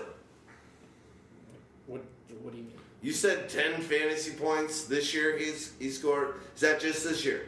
over the 2 years, he has scored 10 total fantasy points. So out of the more 2 than years, Amari Cooper. how many rounds could you score I don't know. You probably get him in the 10th. But probably about 14. Exactly. Last year, Crabtree was going a lot later. This year, he's moving up a little because people 10 are catching points, on. 14 rounds is what I'm saying. Can I make it also a statement here? And this is like one of those things that's like, you look at it, you would say it on face value, it's stupid to do, but I never worry about drafting 2 wide receivers on the same team. So if I had, because you're going to say, okay, you get the bye week, you're going to get destroyed in that, and this, that, and the other thing. You can make all these arguments. But the fact is, if you can trade and if you can understand value, if you get an Amari Cooper in a value, and if Crabtree, whatever, would I have cared to have Jimmy Smith and Keenan McCardle in the same year? Fuck no. You're old. Well, no, but would I have cared to have had Jordy Nelson and Randall Cobb 4 years ago? Hell no. Would I have cared to have, when there are 2 great receivers and 2 great receivers? I like it. I don't do it in that division, though, because they play Denver twice a year, they play the Chargers twice a year, and they play the Chiefs twice a year, and those teams all have shutdown cornerbacks. So that's a little scary for me. I agree with that. You giving me a cutoff? I mean, no, yeah. Who cares? No, It goes long as you fucking want. I'm thinking in general, is there anyone, here's what we're going to do. Each person tell us someone they love and hate, or tell, you can hate me too, and then we're shutting this down in the next 5 minutes. I hate Carlos Hyde. I don't know why everyone loves this guy. The guy's never had a 1,000-yard goddamn season. Tell me why I should love Carlos Hyde on a horrible fucking San Francisco team who's still going, I think, around middle of the third round. C.J. Anderson territory. Yeah. Ridiculous. So the reason to like Who do you love? You know I love Paul Perkins. Oh yeah, we know. Yeah, you know. You're Okay, let me sing for it. Sexy man, eating like a sexy man can. Who do you love and hate? I love Robbie Anderson. I think he's going to be the guy that you're going to get super late, and he's going to be a guy that everyone's going to be like, man, I really wish I took Robbie Anderson instead of Quincy Enunwa there. They're both great players, but they're coming at such a different value. You need to go Robbie, man. Someone I dislike, I also spoke of earlier. Don't be shocked if Michael Thomas has a shit year.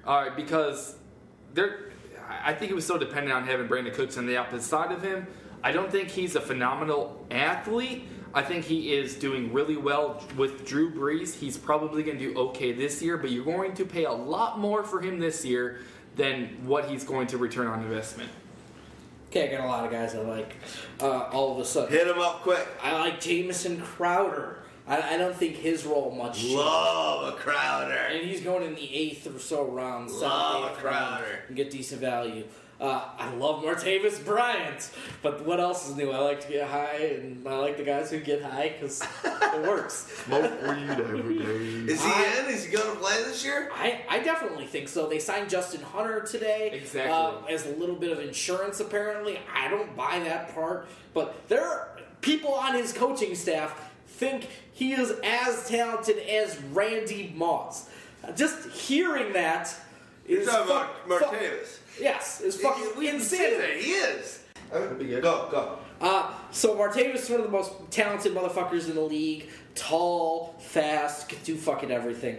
Guy I hate where he is gonna go, and I'm just not gonna buy into this fucking price, is Dante Moncrief. Like, I still have to pay a wide receiver 25 price for a guy who caught like 30 passes last season, and has never caught more than 50 or 60 in a season. Like, touchdown dependent. Like, I don't want to pay the price. Like, it's just not going to happen for me. This is what I don't understand. It's the same thing for me with Carlos Hyde. Guys that didn't do it the year before when you were projecting it, yet you're still projecting it. And Hyde, you're projecting it into the 4th year. And now with Moncrief, we're going into the 3rd year. And it's like, oh, he's going to do this, he's going to do this. He's not done it yet. But, come on. We don't want to be a rear view mirror. No, I'm not saying rear view mirror, but I'm saying this. I'm going to take that. I'm saying this. We don't want to have the I'm NFL. going to tell you this. What I will tell you this. When I look at Moncrief and I look at Hyde and I look at Hyde is more of a situation of circumstance. I kind of like them both, just so you know. Hyde is a situation of he's hurt by his situation. So does Waz. I think Moncrief is more of a situation where people are overestimating his talent and overestimating what he can do in an offense. You know, But it was also because people were devaluing what T.Y. Hilton brings to an offense, and we all agree now after we've seen it. That's the guy. That guy's legit. He's all world. Who's my must? T.Y. Hilton. Thank you. Where's T.Y. Hilton going in the? Like 13th or 14th at wide receiver around. But what round? He's going in the top 10. For sure. What round? Yeah. What round? Second round? Second round, solidly. At least early second. This is going to be an interesting offseason. You just do a draft right now and then tell us what you think. Like, I know. I'm not knocking on it. I'm just like the guys. It's just every year we talk about it this earlier. It's like I remember a year ago just being pissed off. What's up? Yeah, we should get a pyromaniac.com MFL 10 going on because it's still good in Illinois, and you're going to get introduced to a lot of ADP values right now, and I think you're going to enjoy it. Yeah. Holla for $1. Here's what I'm going to say, guys. We're going to close it out. Stagg Party. Hope you moved out. Stagg Party moved in with this woman. Where High fives. What up? Jeff Park. Good buddy. Jeff Park. Stayed in the city. We love you, Stags. Getting ready. It's been awesome to be Waz doing it up. It's been awesome for us, Houdini. It's been awesome for us to have a little downtime. Last year we put so much work into this shit, and we love this stuff so much. We took a little break. We're back, and this is gonna be our greatest season ever. We got our greatest team ever. We got just an arsenal of folks doing some great stuff, and we love it. Here's what I'm going to say. Oh, you didn't tell everyone what the music was. Well, I'm going to tell you what I'm drinking. I'm drinking a Galaxy Hero and Mosaic Hero by Revolution. You know what I'm drinking? Victory! You know what Storm King. You know what I drank was a whole shitload of half-acre tuna extra pale ale. Great stuff. First time. Awesome. Stagg Party's drinking some Monster. And on our closure, what we're doing is the Von Bondi's Sickness. You got something to say? Yeah, it's March 15th. We're recording Beware the Ides of March. Ooh, hey. Oh, holla for $1. Love it. The Von Bondi's, the first song, No Regrets. No Regrets, and the last song is Come On, Come On. The great part about this band, it's a Detroit band. And the lead singer and Jack Black hated each other. Really? And Jack Black and him at one point were playing at a festival, and Jack Black of the White Stripes beat the crap out of the lead singer of this song. But still a great album. And that's what he's most known for. What'd you say? The Von Bondi's. Not Jack Black. Black White. I was going to say. Jack White? Jack White. Sorry. Jack Black. Jack Black. I was so fucking confused. I'm going. White, black. And you said the strengths, and I'm like, I don't see things white or black. And I know that I'm not Are playing you music scene racist? for a while, so I'm like, am I really part of this? Hey, hit the fucking music. All right. Hey, Come on. come on. Love you guys.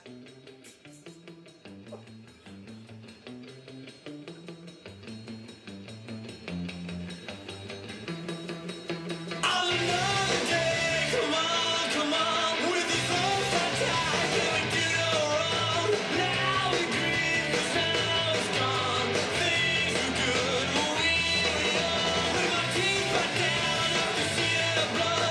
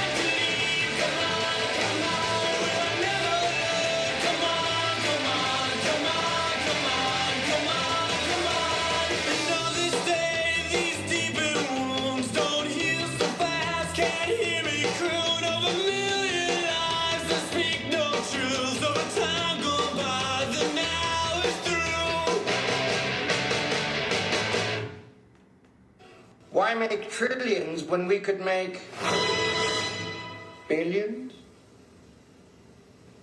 A trillion is more than a billion, numbnuts. All right, zip it. You can't even... Zip it. Zip. Look, all... Ladies and gentlemen of the jury, Exhibit A. Number 2, would you please back me Look, up? I'm Zippy Longstockings. I can't... When a problem comes along, you must spit. If it good. Fine, would you... He's too high, in the wall. Nita hioto. Sabanon. Zip it. I'm just trying to... Zip. Would you like to have a suckle of my zipper? I want you... Stop. This is... You know what? You're like a child. Talking. If you just one time... Zip it. Unveil the time portal.